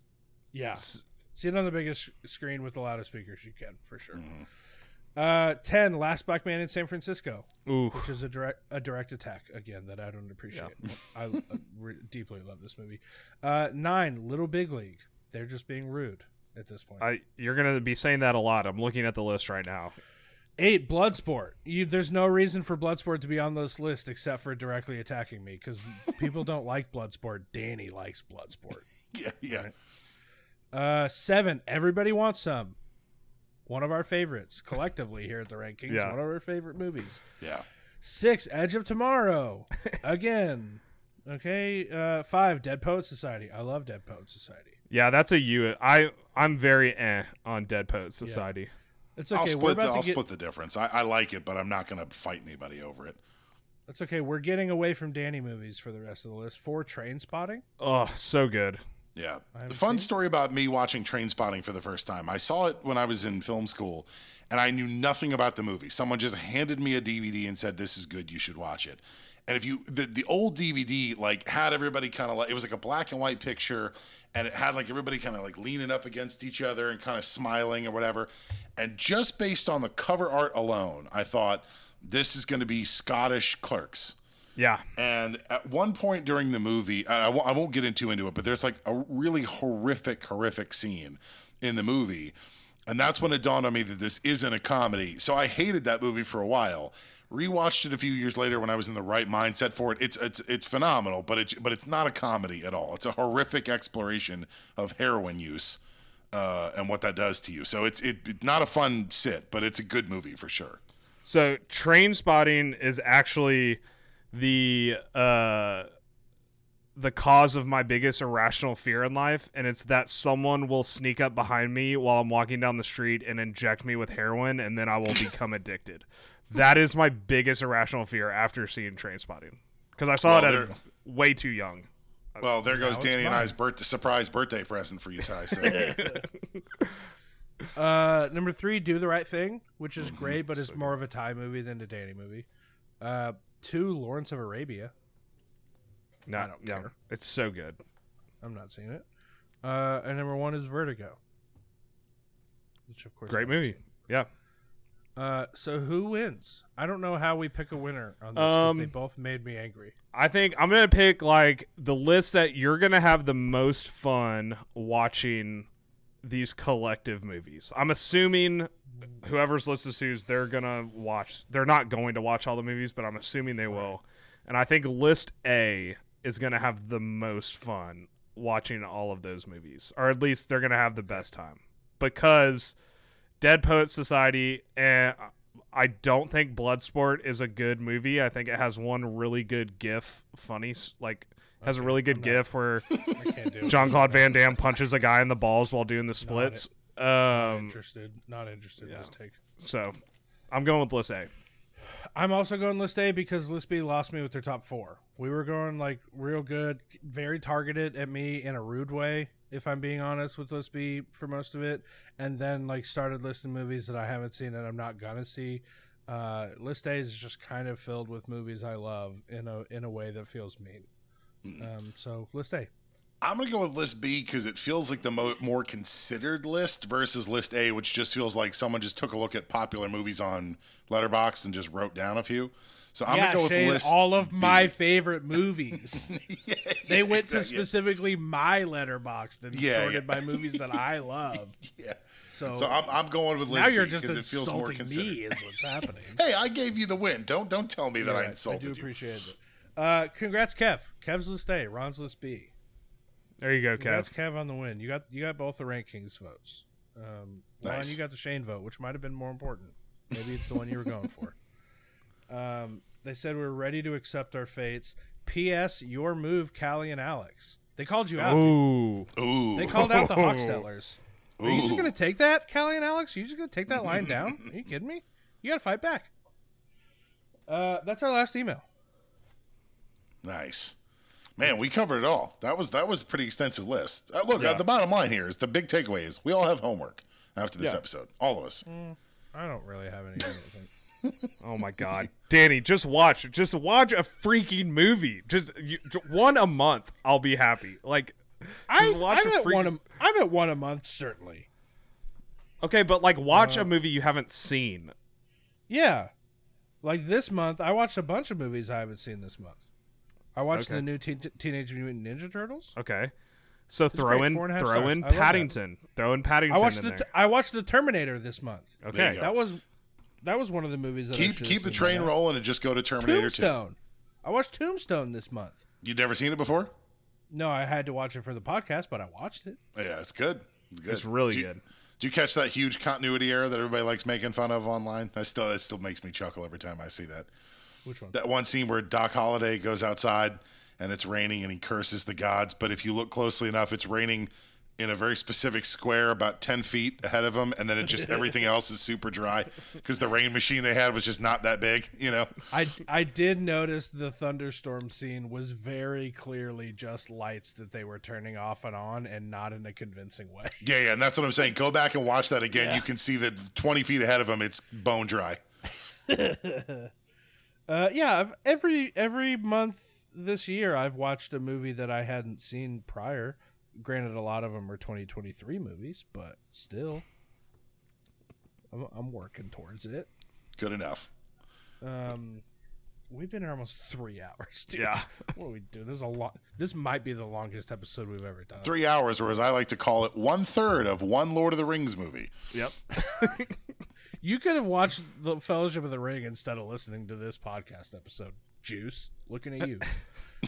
Anything else before we get out of here and I go to bed? I think just there's a lot of good movies out there. Search for them. Mm-hmm. Yeah, like Top Gun Maverick. Exactly. And Yeah, all if you the haven't others. seen Top Gun Maverick, then I just don't listen to another episode of our podcast until you watch it. Yeah. You're not allowed. And if you're a movie fan and you want to watch a movie, if you can afford to, don't hesitate to spend a couple bucks on iTunes or whatever, right? Because watching all the movies you want to watch is getting a little bit harder. So, support movies, right? Support the filmmakers, support the people who made the movie. If you want to watch it and it's not on a streaming service, chip in $2-3 on iTunes and give it a rent, Yeah. Yeah. All right, let's get out of here. Thank you for listening to the Rankings. Huge thank you to Shane. Shane, we love having you on. You're always a great guest. Always Thanks good to for be here, sharing guys. all this. Anytime. Thanks for not yelling too much. Nah. Very nice of you. Nah, I'll just do that after we stop recording. Please rate and review us for every lesson podcast. Follow us on Instagram at RankKingsPod. Don't forget the double K in the middle. Join our Discord. It's free. Join our Patreon. It's not. You can find a link to those in our social media bios and our show notes. We will be back with a new episode next week. Until then.